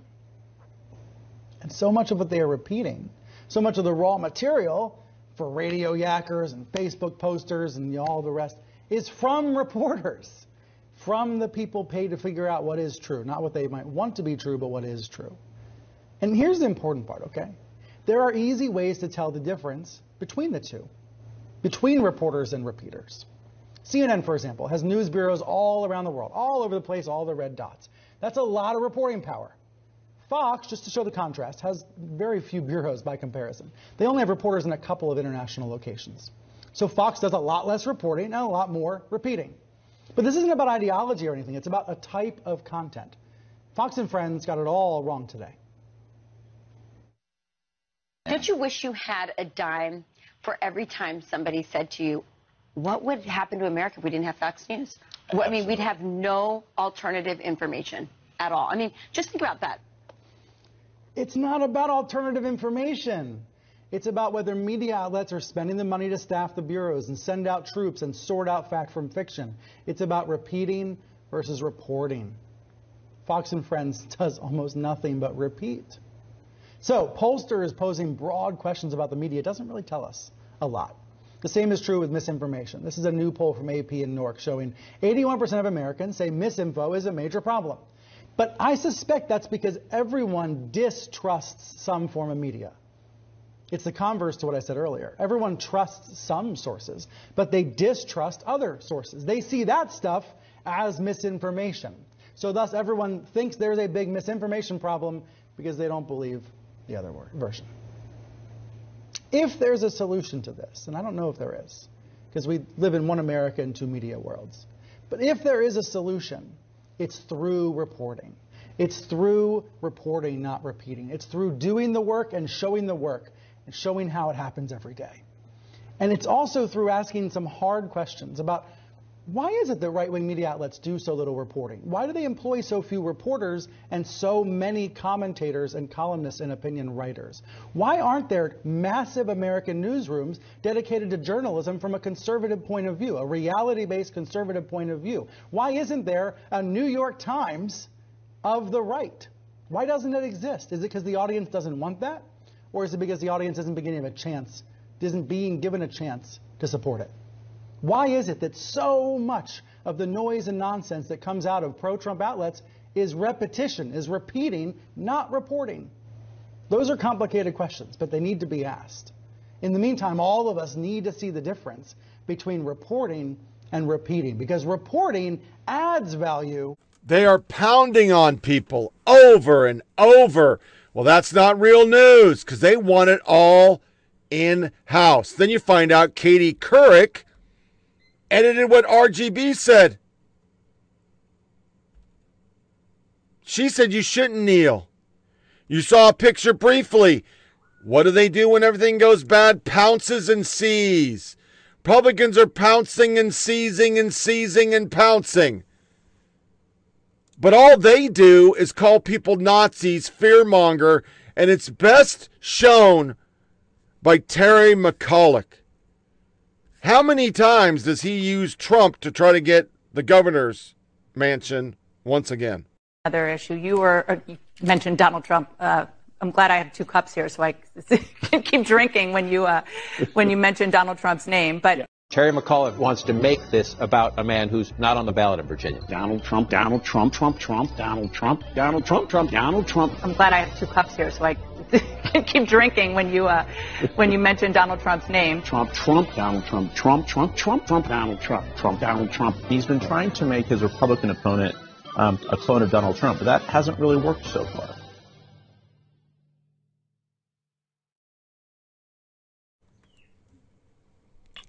It's what they've done. That's how he got fucking elected. And then I can't go a podcast without playing this little snot at the podium. Tell me a Republican press sec could get with. Listen to the tone on this fucking little bitch. There are 500,000 containers floating off the California coast with nowhere to go. Major issues in the global supply chain right now. The vice president warned that this could happen in August. So why wasn't more done to prepare? For the global supply chain issues? Yeah, she was talking in August about if you want to have your Christmas toys for your children, now might be the time to start buying them because the delays could be many, many months. I asked that because we've been talking about the issues in the global supply chain since January. As we understand it, it's not just COVID. There are also labor shortages and issues with shipping lines here, overground shipping lines in the U.S. Is the president satisfied that his task force is doing a good job? The president recognizes that there are several layers of the challenge here. The Democratic candidate for governor in Virginia, Terry McAuliffe, who President Biden stumped for over the summer, now says the president is unpopular today, unfortunately, here in Virginia, so we've got to plow through. Why do you think the president is unpopular in Virginia? Well, just if you look at facts and the polling, the president is the most popular figure in Virginia of anyone currently running for president or any former recent president. So I just note that in terms of the data. But I would say that the president's agenda is incredibly popular. President Biden claims that he cold called a Pennsylvania hospital to ask the desk receiving nurse why it was taking so long for a good friend's wife to be seen. What happened next?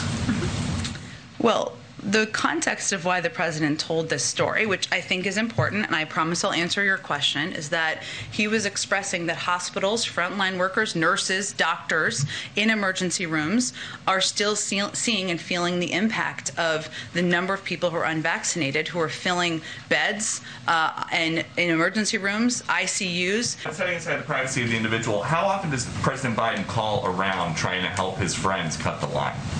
That certainly was not his intention. He was not trying to do that. He was checking in on a friend. And do you know if this particular hospital might have been having staffing shortages because they have a vaccine mandate and maybe some folks have had to leave because they didn't want to get vaccinated? I would love for you to account for me where that is the issue over more so than the number of unvaccinated who are filling. White House Chief of Staff Ron Klain retweeted a message yesterday, not once but twice, that inflation and supply chain issues are high-class issues. But some of the sharpest price increases over the last month included products that every American buys: beef products, chicken, eggs, regular unleaded gasoline, laundry equipment, furniture, clothing, the list goes on. Why would Ron Klain tweet that, and would you agree that that's a little bit? Do you think 2 tweets means more? I'm just curious. So just for context, what Ron Klain retweeted was a tweet from the former chairman of Economic Advisors, Jason Furman, where he said, for full context, which I think is important, most of the economic problems we're facing, inflation, supply chains, are high-class problems. What he went on to say is, we wouldn't have had them if unemployment rate was still 10%. We would instead have had a much worse problem. So I think the point here is, well, there are some critics who are saying, what some of these critics are saying is, we don't know if they're saying that what they thought was great was when the unemployment rate was double what it is today, or when people were locked in their homes and therefore gas prices were lower. We're at this point because the unemployment rate has come down and been cut in half, because people are buying more goods, because people are traveling, and because demand is up. The economy is turning back on. And that's a much more eloquent way of putting it than the high-class comment in that tweet. It's not the first time that Ron Klain's Twitter has drawn some sharp criticism. Is that something that the White House is addressing at all, given this pushback, this criticism? Are we addressing the Chief of Staff's Twitter habits? Yes. It is not a top priority, I would tell you, at this point in time. the chief of staff is out there speaking on his own accord to members of Congress, to the media frequently, as any chief of staff does. And I think it's important also for anyone here to be able to tout points that they find interesting. And there are several challenges facing the White House right now, not just getting Democrats united on the president's domestic agenda, but also skyrocketing gas prices, a bad jobs report last week. You've seen several issues, and including the president's poll numbers seem to be reflecting that. So how is he viewing all of these challenges that are facing the White House right now? Well, he, one, has an incredible team that's working on all of these issues at one time. And his view is his responsibilities to continue to forge ahead every day and to work to address the challenges the American people are facing. You didn't mention COVID, but that continues to be on front and center on the minds of the American people. People want to return back to a version of normal. They want back to school, that they can go to their workplaces, that they don't have to fear for their safety in communities. He understands that. That's what he's working on every single day.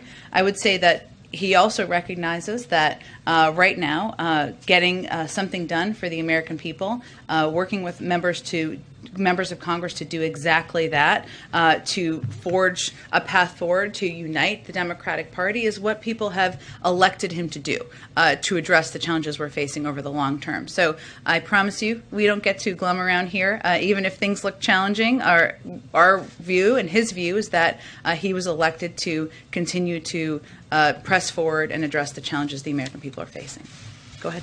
I will say, since you gave me the opportunity, Governor Abbott's executive order banning mandates, and I would also note announcement by Governor DeSantis this morning, essentially banning the implementation of mandates, fit a familiar pattern that we've seen of putting politics ahead of public health. Over 700,000 American lives have been lost due to COVID-19, including more than 56,000 in Florida and over 68,000 in Texas. And every leader should be focused on supporting efforts to save lives and end the pandemic.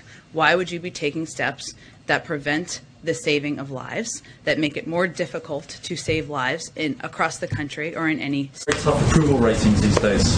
I know you probably like to talk about polls, and you might say that they don't mean anything, but it's also fair to say the White House, when there are good polls, you publicize them. So what do you make of these really terrible polls? Are they that he's doing something wrong? Is it just the communication, or is it he's doing the popular things that have to be done? Or something else? Sure.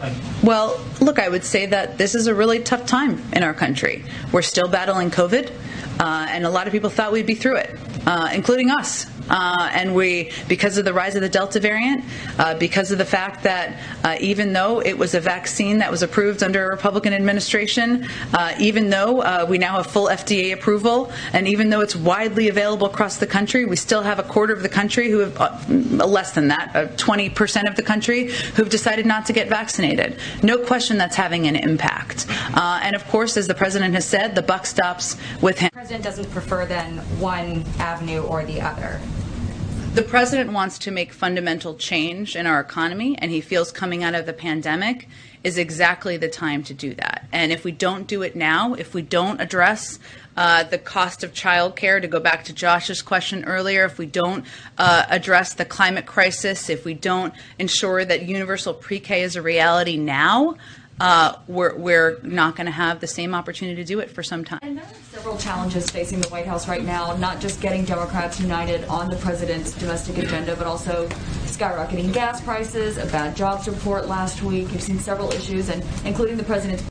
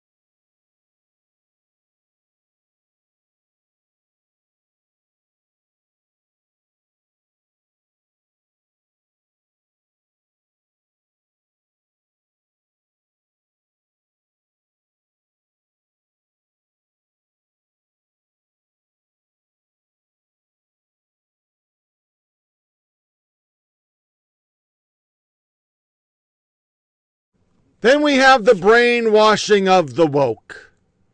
It never stops. Abortion, climate change, fucking stupid. Turn it up, turn it on. Rockin' like we bad to the bone. Get on the floor, running loose. Gotta put these two left feet to use. If you need education in the party scene, if you think you can dance with me, this ain't no joke. Turn up, let's get woke.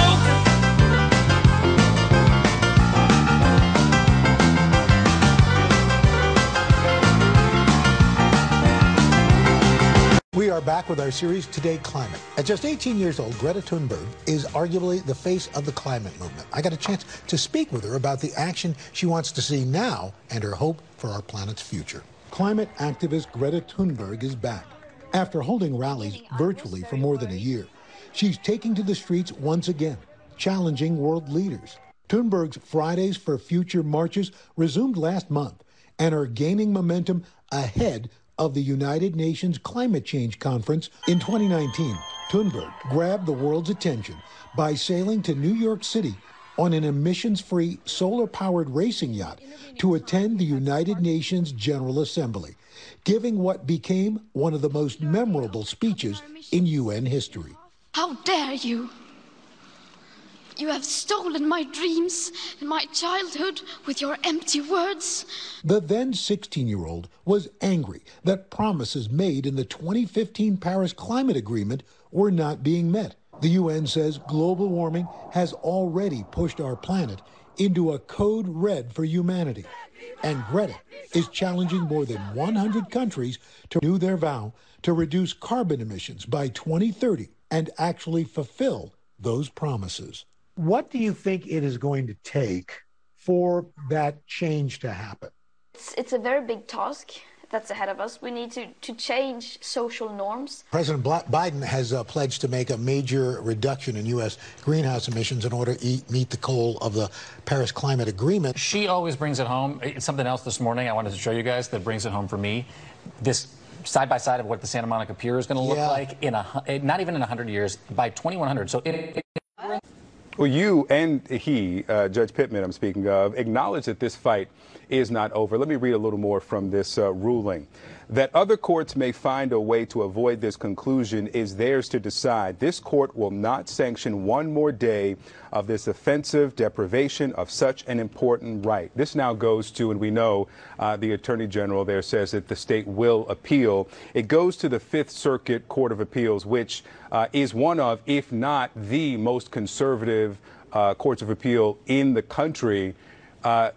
Abortion providers have won this battle. What's your outlook on the war?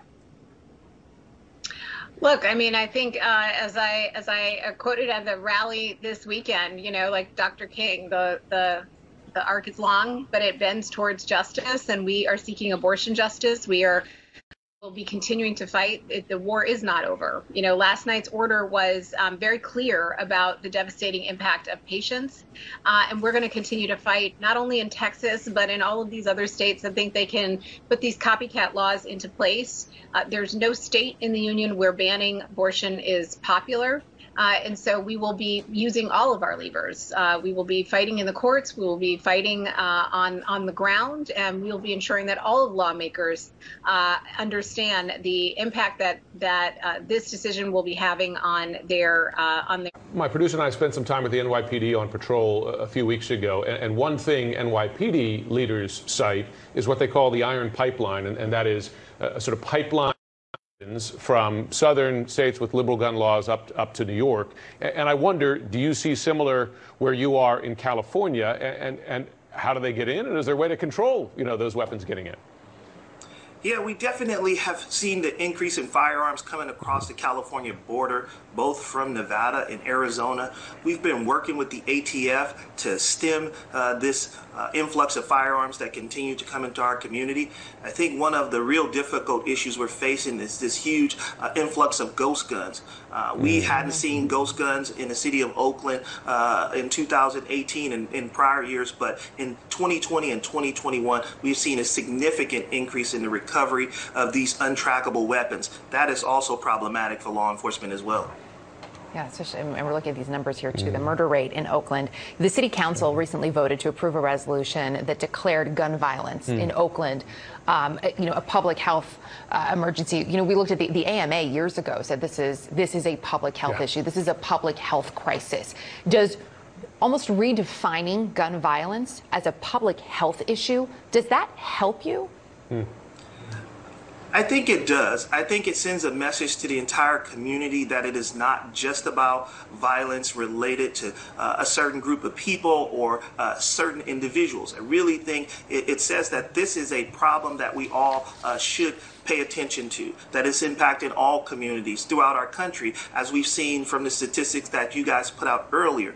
I think it is a call in Oakland for every member of our community to be a part of our response to address gun violence. And I appreciate this council ringing the alarm, if you would, to say to everybody that this is a medical crisis that needs the proper attention. You often hear, before we go, Chief, from police departments across the country about a drop in police officers' morale. Do you have that same experience, and do you think that's part of the reason behind the jump in crime? I mean, are officers policing differently in this environment? I haven't seen our officers police any differently. I think we've reorganized to be more focused. I think we feel like we are accountable to public safety, and so our officers are going out there doing the best job they can to address violent crime. But we have seen the impact of a reduce in staffing, that some people are choosing to not join law enforcement. Some people feel like it's just a difficult time to be a police officer. So I think law enforcement departments throughout the country are definitely dealing with some The law provides an exception only for women facing medical emergencies. There is no exception for women who are victims of rape or incest. No exceptions. How do you justify that ethically, to force a woman to have the baby of her rapist? Yeah, those situations are heartbreaking and tragic. At the end of the day, the question we ask at Texas Right to Life and what applies in this law is, it all comes down to what is the preborn child? They're a human being from that moment of fertilization worthy of moral and legal protection. And that is regardless of the means of conception. The divide in beliefs on abortion in America is deep, but on how to enforce restrictions, much less so. A new PBS NewsHour NPR Marist poll shows 1/3 of Americans support a law that bans abortion once cardiac activity is detected. But 74% of Americans oppose allowing private citizens to enforce such a law. Outrage over SB 8 among women's reproductive justice activists has spread across the country, from Washington to San Francisco and back in Austin, Texas, where Zeraima Palice lives. She's a reproductive rights advocate who had an abortion a decade ago. I was working full-time, going to school part-time in community college, and I learned that I was pregnant. I thought of my sisters immediately. My sister, my older sister, and many of my loved ones were young mothers, and I saw how much they struggled to raise their children as single young mothers in safe, sustainable environments, and I knew that, I wasn't ready emotionally, financially to be a mom. She says she never regretted her decision. When Palice had her abortion in Texas, the procedure was stigmatized but accessible. I was past 6 weeks, definitely. I would not have been able to get abortion care in the state, and I don't know if I would have been able to afford to go out of state. The new Texas law is effectively a ban on almost all abortions in the state, and that's what the people behind it intended. We're estimating that between 100 and 150 preborn children and their mothers are being spared from abortion every day in Texas while this law is in effect. For now, the law is on hold, but the state of Texas is appealing, and Whole Women's Health resumed abortion care for women up to 18 weeks pregnant today. We have reopened our schedule to expand beyond that 6-week limit in our Texas clinics already. Advocates for a woman's right to choose are holding their breath during what may be only a temporary reprieve. How do you think things would have been different for you if you had been unable to terminate your pregnancy? I know almost for a fact that I would not have become the first person in my family to graduate from college, that I would not be in law school right now, and I would probably have not have met my husband and on the verge of starting a family of my own on my own terms. Instead, for millions of Texas women of childbearing age, the terms... Jeffrey, I want to talk to you now about this this wildly restrictive abortion law in Texas. A federal judge had stopped the law from being enforced. The state of Texas then appealed, and tonight the 5th U.S. Circuit Court of Appeals granted the state's request. So now what? Well, I mean, again, Don, it's worth pausing to consider that the women of Texas are being denied constitutional rights that have been guaranteed to them for 50 years since Roe v. Wade. And what the circuit court has done is reinstated this clearly unconstitutional ban. Texas had their constitutional rights for about 3 days. Since this law has went into effect on September 1.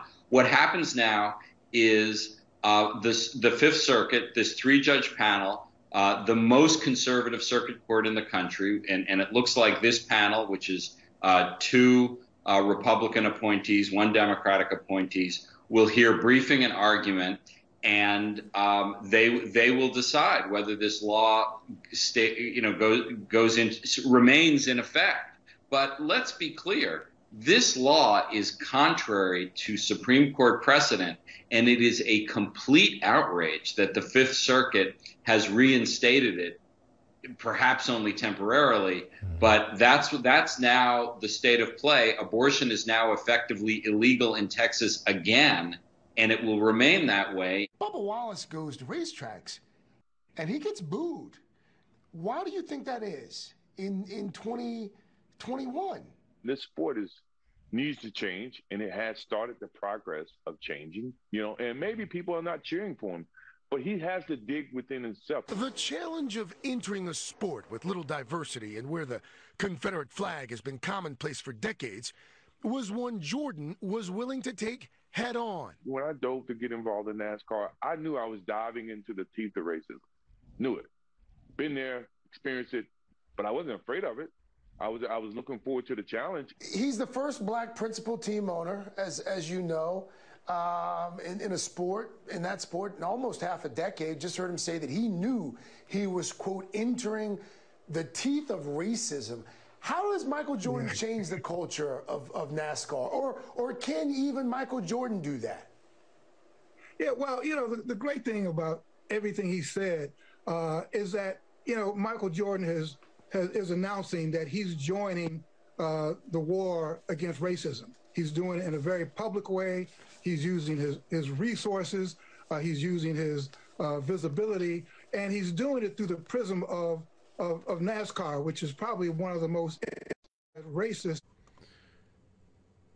God, they love killing babies. Sad trombone. Netflix trans employees thread basically accused Dave Chappelle and Netflix of abetting murder and it backfired. I worked at Netflix yesterday. We launched another Chappelle special where he attacks the trans community. Blah, blah, blah, blah. It's a dude dressed like a girl. Being trans is actually pretty funny if you're someone who actually knows about the subject matter. How could volunteering for a second puberty not be funny? The problem is that people are responding to something we never said. We aren't complaining about being offended. Thin skin, you try to be a pharmacy, having them call you sir in front of everyone while you pick up your estradiol. Thin skin. What we object to is the harm. He's killing people. It's the most gay-friendly, force it down your neck thing there is.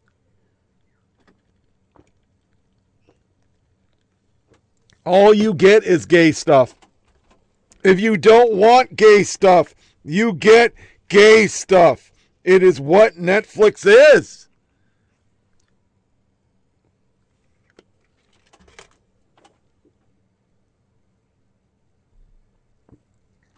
I'm beat up today. My knee is killing me, so another pain pill. Glad Well, The Verge first. Netflix suspends trans employee tweeted about Dave Chappelle special. Netflix's policy, the content designed to incite hate or violence, is not allowed on the platform. But we all know that anti-LGBT content does exactly that. While Netflix is home to groundbreaking gay stories, now it's time for Netflix exec to listen to gay community and industry leaders and audiences and commit to living to their own standard. Rage! And I'm saying gay now because now it's LGBTQIA plus 7, cosine of 7. Fuck, man! New York Times, page 1 hails BLM educator defends CRT from racist white parents. That's still going. Lego commits to removing gender bias and harmful stereotypes from its store because out in California it's illegal to have girl and boy toy section now. Red State spotlights some media malpractice to show maybe Facebook's not the problem. Kenosha officers shot Jacob Blake last year in Wisconsin will not face federal criminal civil rights charges. Federal prosecutors announced.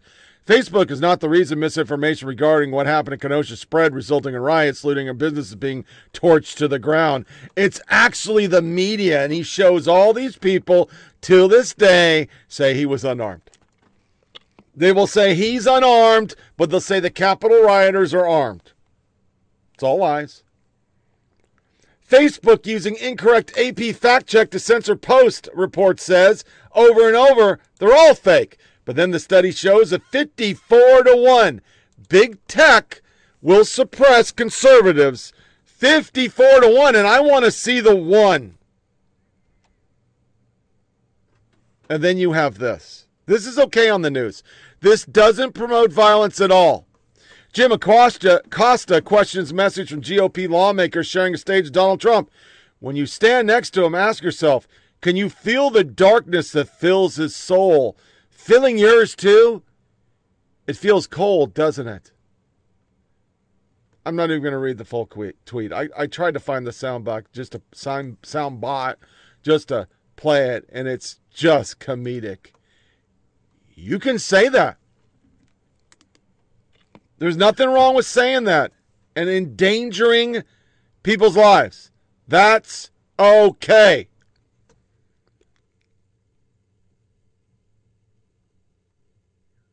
I didn't even play all the Yunskin. Here's another one from NBC. Listen to this. Is this okay? Well, and John Hellman, I mean, David just said he's trying to distance himself from the insurrection. He hasn't. He has said, I believe Axios reported that Youngkin wouldn't say whether he would have voted to certify the election on January 6th if he were a member of Congress. That is part of the slow motion insurrection. He is an insurrectionist, so he can distance himself all he wants from the disgusting, abhorrent display of a flag flown over a scene that became the final resting spot of police officers and others. But he himself was for the insurrection.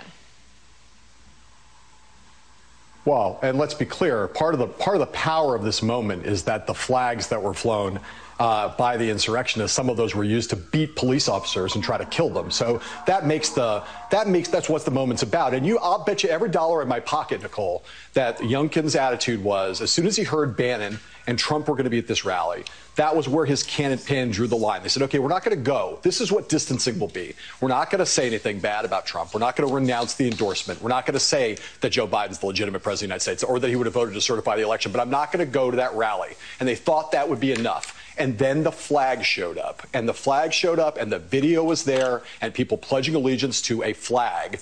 The flag of the insurrectionists, a flag just like the flags that police officers were beaten with. That was. He's an insurrectionist. Get away with that. You can just get away with it. I just don't know how to understand. We talk about words are violence. And you just get away with anything you want. You just, my God in heaven, it just kills me. So, in there, you saw Joe Rogan. I was going to cover it this week, but I decided not to because it's been beat up. But I listened to that podcast, and they went out the next day with Don Lemon and said that he was taking horse dewormer, which is a total lie. They don't have any shame. It is a cult. We've talked about it. It's a cult. It's a religion. They have their intersectionality religion. They have their COVID religion. It's all a fucking religion. And you can't get away from it. You just can't. If you say anything that's wrong, they're going to turn on you. Which brings us to our lighter fare.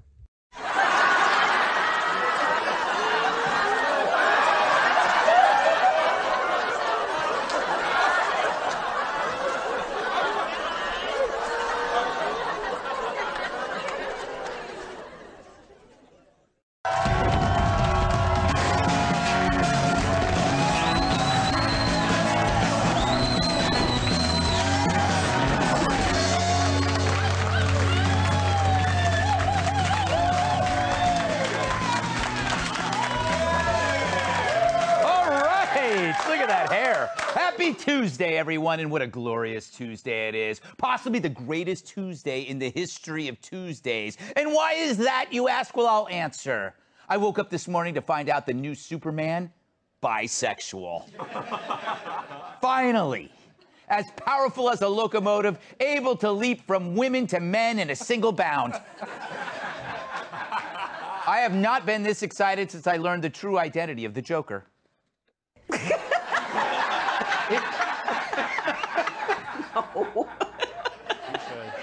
He's scary. Now, it's not really Superman as in the original Superman. He's retired, living in Hoboken and buying gold from William Devane. This is John Kent, Superman and Lois Lane's son. He was Superboy for a while before Dad said, hey, time to become a man, and then immediately got canceled for using gender stereotypes. So he became Superman. And he hooks up with a young male journalist, don't we all? Yeah, so Superman is bi, and I say it's a long time coming. Jimmy Olsen, it was worth the wait. Because if there was one thing that was important to me as a 10-year-old reading comic books, it was who the characters were sexually attracted to. Oh yeah, it drove me crazy.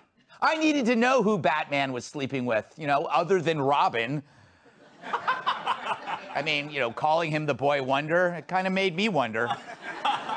And he couldn't be sliding down that bat pole just for fun. I also wanted to know if the Archies were into bondage. And I just assumed Aquaman was into water sports, thus the rubber sheets. True, I hadn't even reached puberty yet. I'm still waiting, in fact. But it pained me to think that our fictional superheroes were trapped in traditional sex roles. Spider-Man could swing between buildings, but he couldn't swing both ways.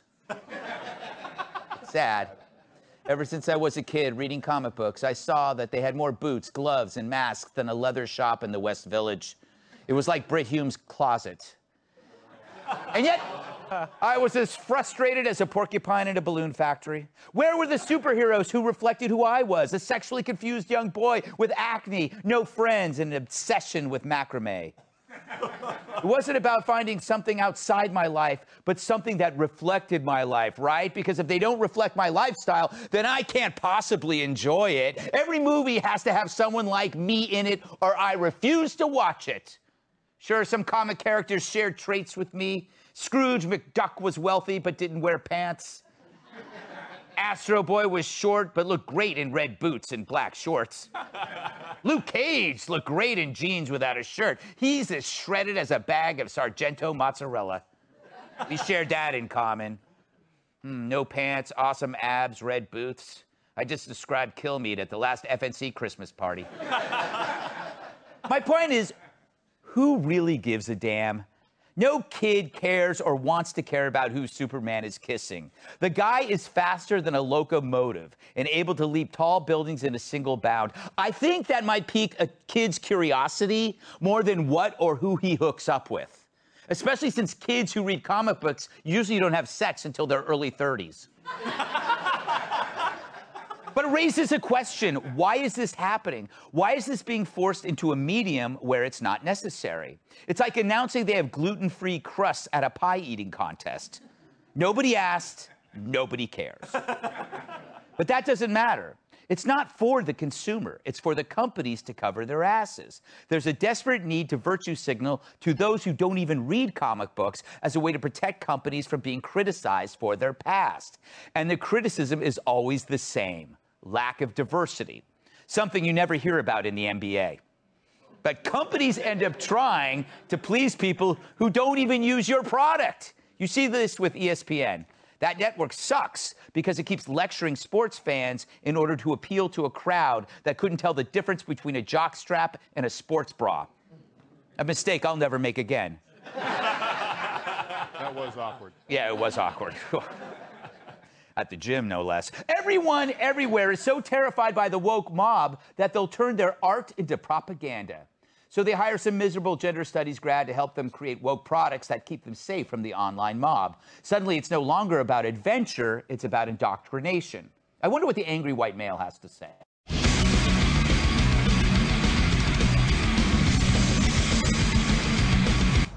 Me? I have zero interest in the personal lives of superheroes, or comic books for that matter. I guess I'm old school, but I think adults should act like adults. Anyway, I gotta get to work.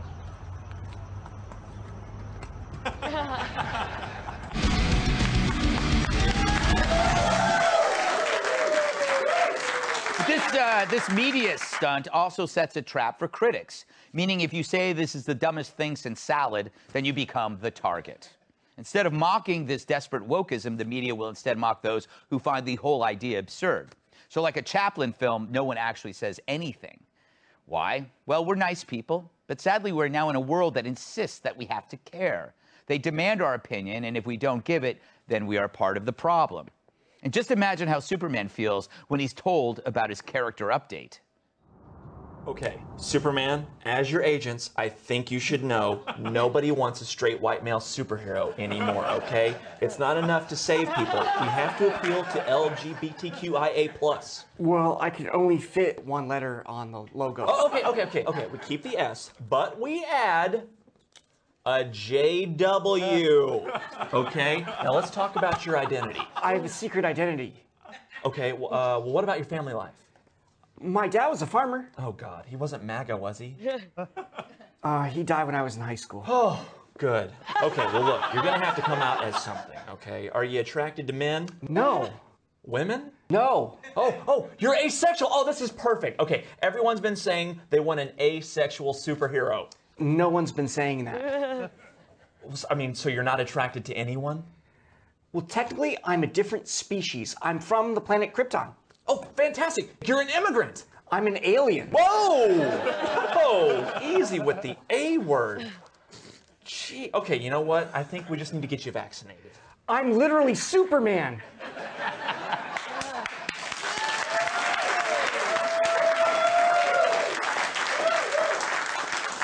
So the divide between your public stance and how you really feel widens. Publicly, you can say, wow, Superman, you go, boy.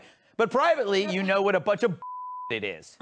So go ahead, turn Superman into political theater. I don't care. But every time you expect me to care, I'll crap all over you, even if you didn't pay me first.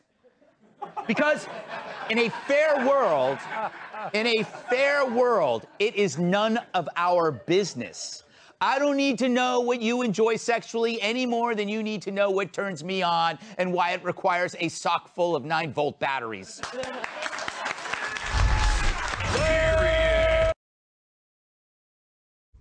It's just comedic. The way they shove it everywhere, Superman's gay, this, that, it's just nonstop. It's almost, it used to be like outrageous. I mean, look at that shit. Do kids need to know about the sexuality of Superman? No. And now it's just funny. They're going so overboard.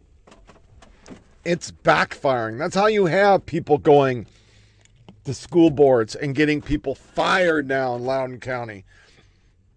You can call us insurrectionists. You can arrest us for doing the same thing the left does.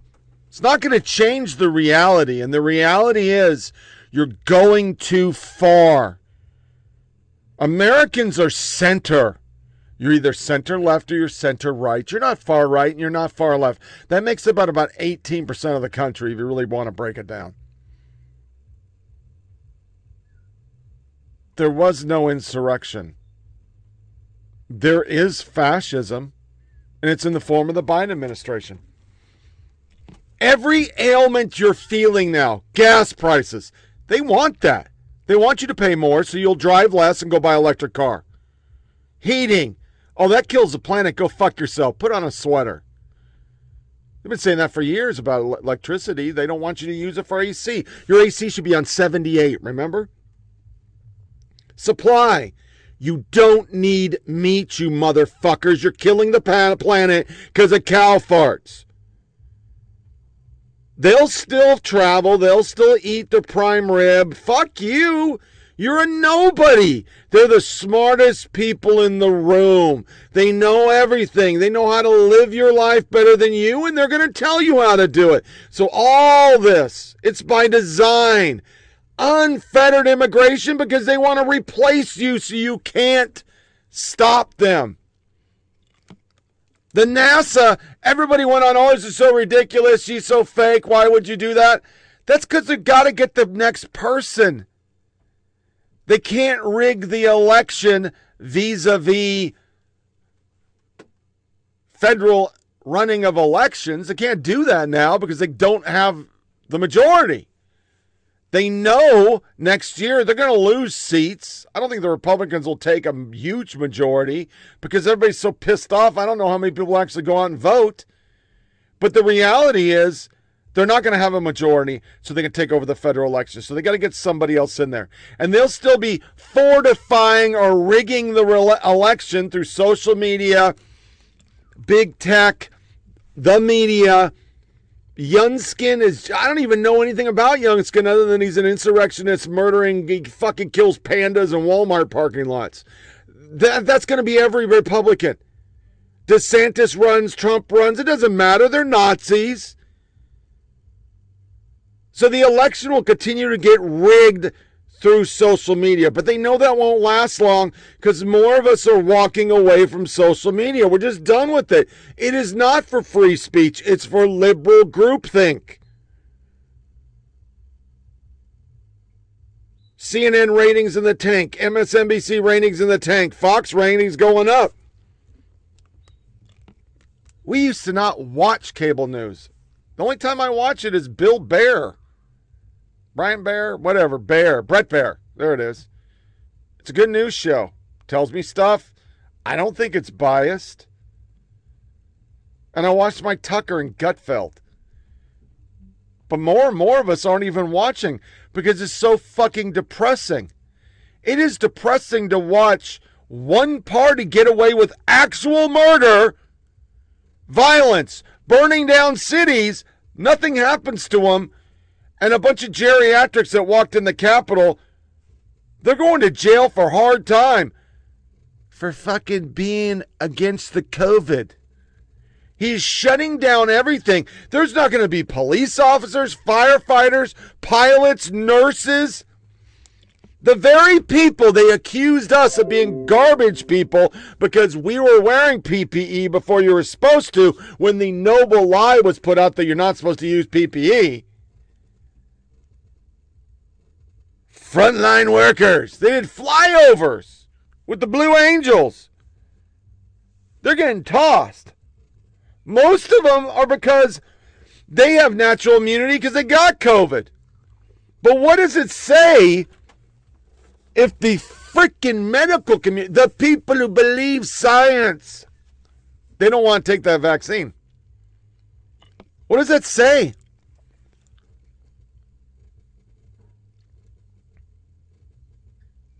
They probably already knew that there's aborted baby parts in it. Another liberal lie. People are not down with abortion. They want it legal, but they don't believe all the shit you do, that the threshold to become a woman is to kill your baby. That third trimester abortions after it comes out of the womb and you don't want it is okay. Because once again, they want depopulation. They want less people.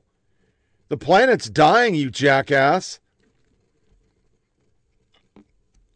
This whole thing is by design. It's not a glitch in the matrix. It's what they want. They want us dependent on the government sitting at our house and doing what the fuck we're told. They don't want you to be a free thinker. They don't want you to have an opinion. They don't want you to go out and work for a living. They want you to keep voting for them forever, and they take control of the resources, and they all get rich. There was a thing on Nancy Pelosi. She's worth $350 fucking million. Nobody in the mainstream media does a story on that. How the fuck is she worth $350 million? Oh, she had insider trading, and they invested in shit every time. Those are the things you find out when the R is behind the name. You don't hear that about D's. And she's done this numerous times. I've played it a million times. How they get Republicans investigated by floating fake stories and the media runs with it and then the FBI goes with it. Admonishing the press for not reporting the story and selling it. What the fuck? You think McConnell could do that? And Tucker nails it. That's why I played it in the beginning. The fear I feel knowing that the FBI works for the Democrats only scares the shit out of me. It pretty much says we have to live by the law while the IRS is looking at $600 fucking transactions because they're going after billionaires, which last time I checked, billionaires don't spend a lot of $600 transactions. They're spending thousands. Just throw it out there. I mean, it's called math. Oh, math is getting decolonized. That was the thing I saw the other day. It's no longer going to be about absolutes and money. It's going to be about getting rid of white supremacy. Another college just did that. Yeah. It's all by design. They are the fascist. I say it every podcast. They were the fascist. Trump wasn't. Trump was just a mean tweeting jackass who, if he would have just put down his phone a little bit, he might have got through in some of those counties where Zuck bucks weren't rigging the outcome.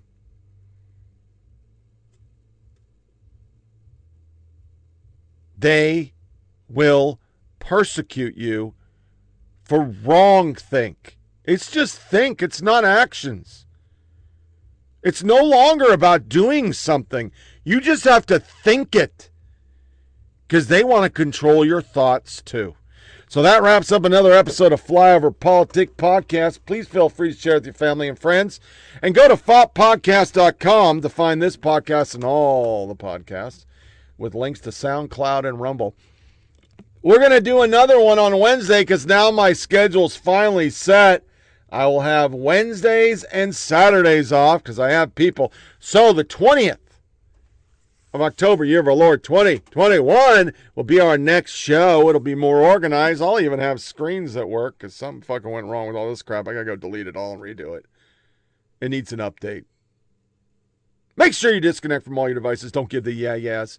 Tune back in. And y'all take care out there. Be safe. Don't think the wrong way.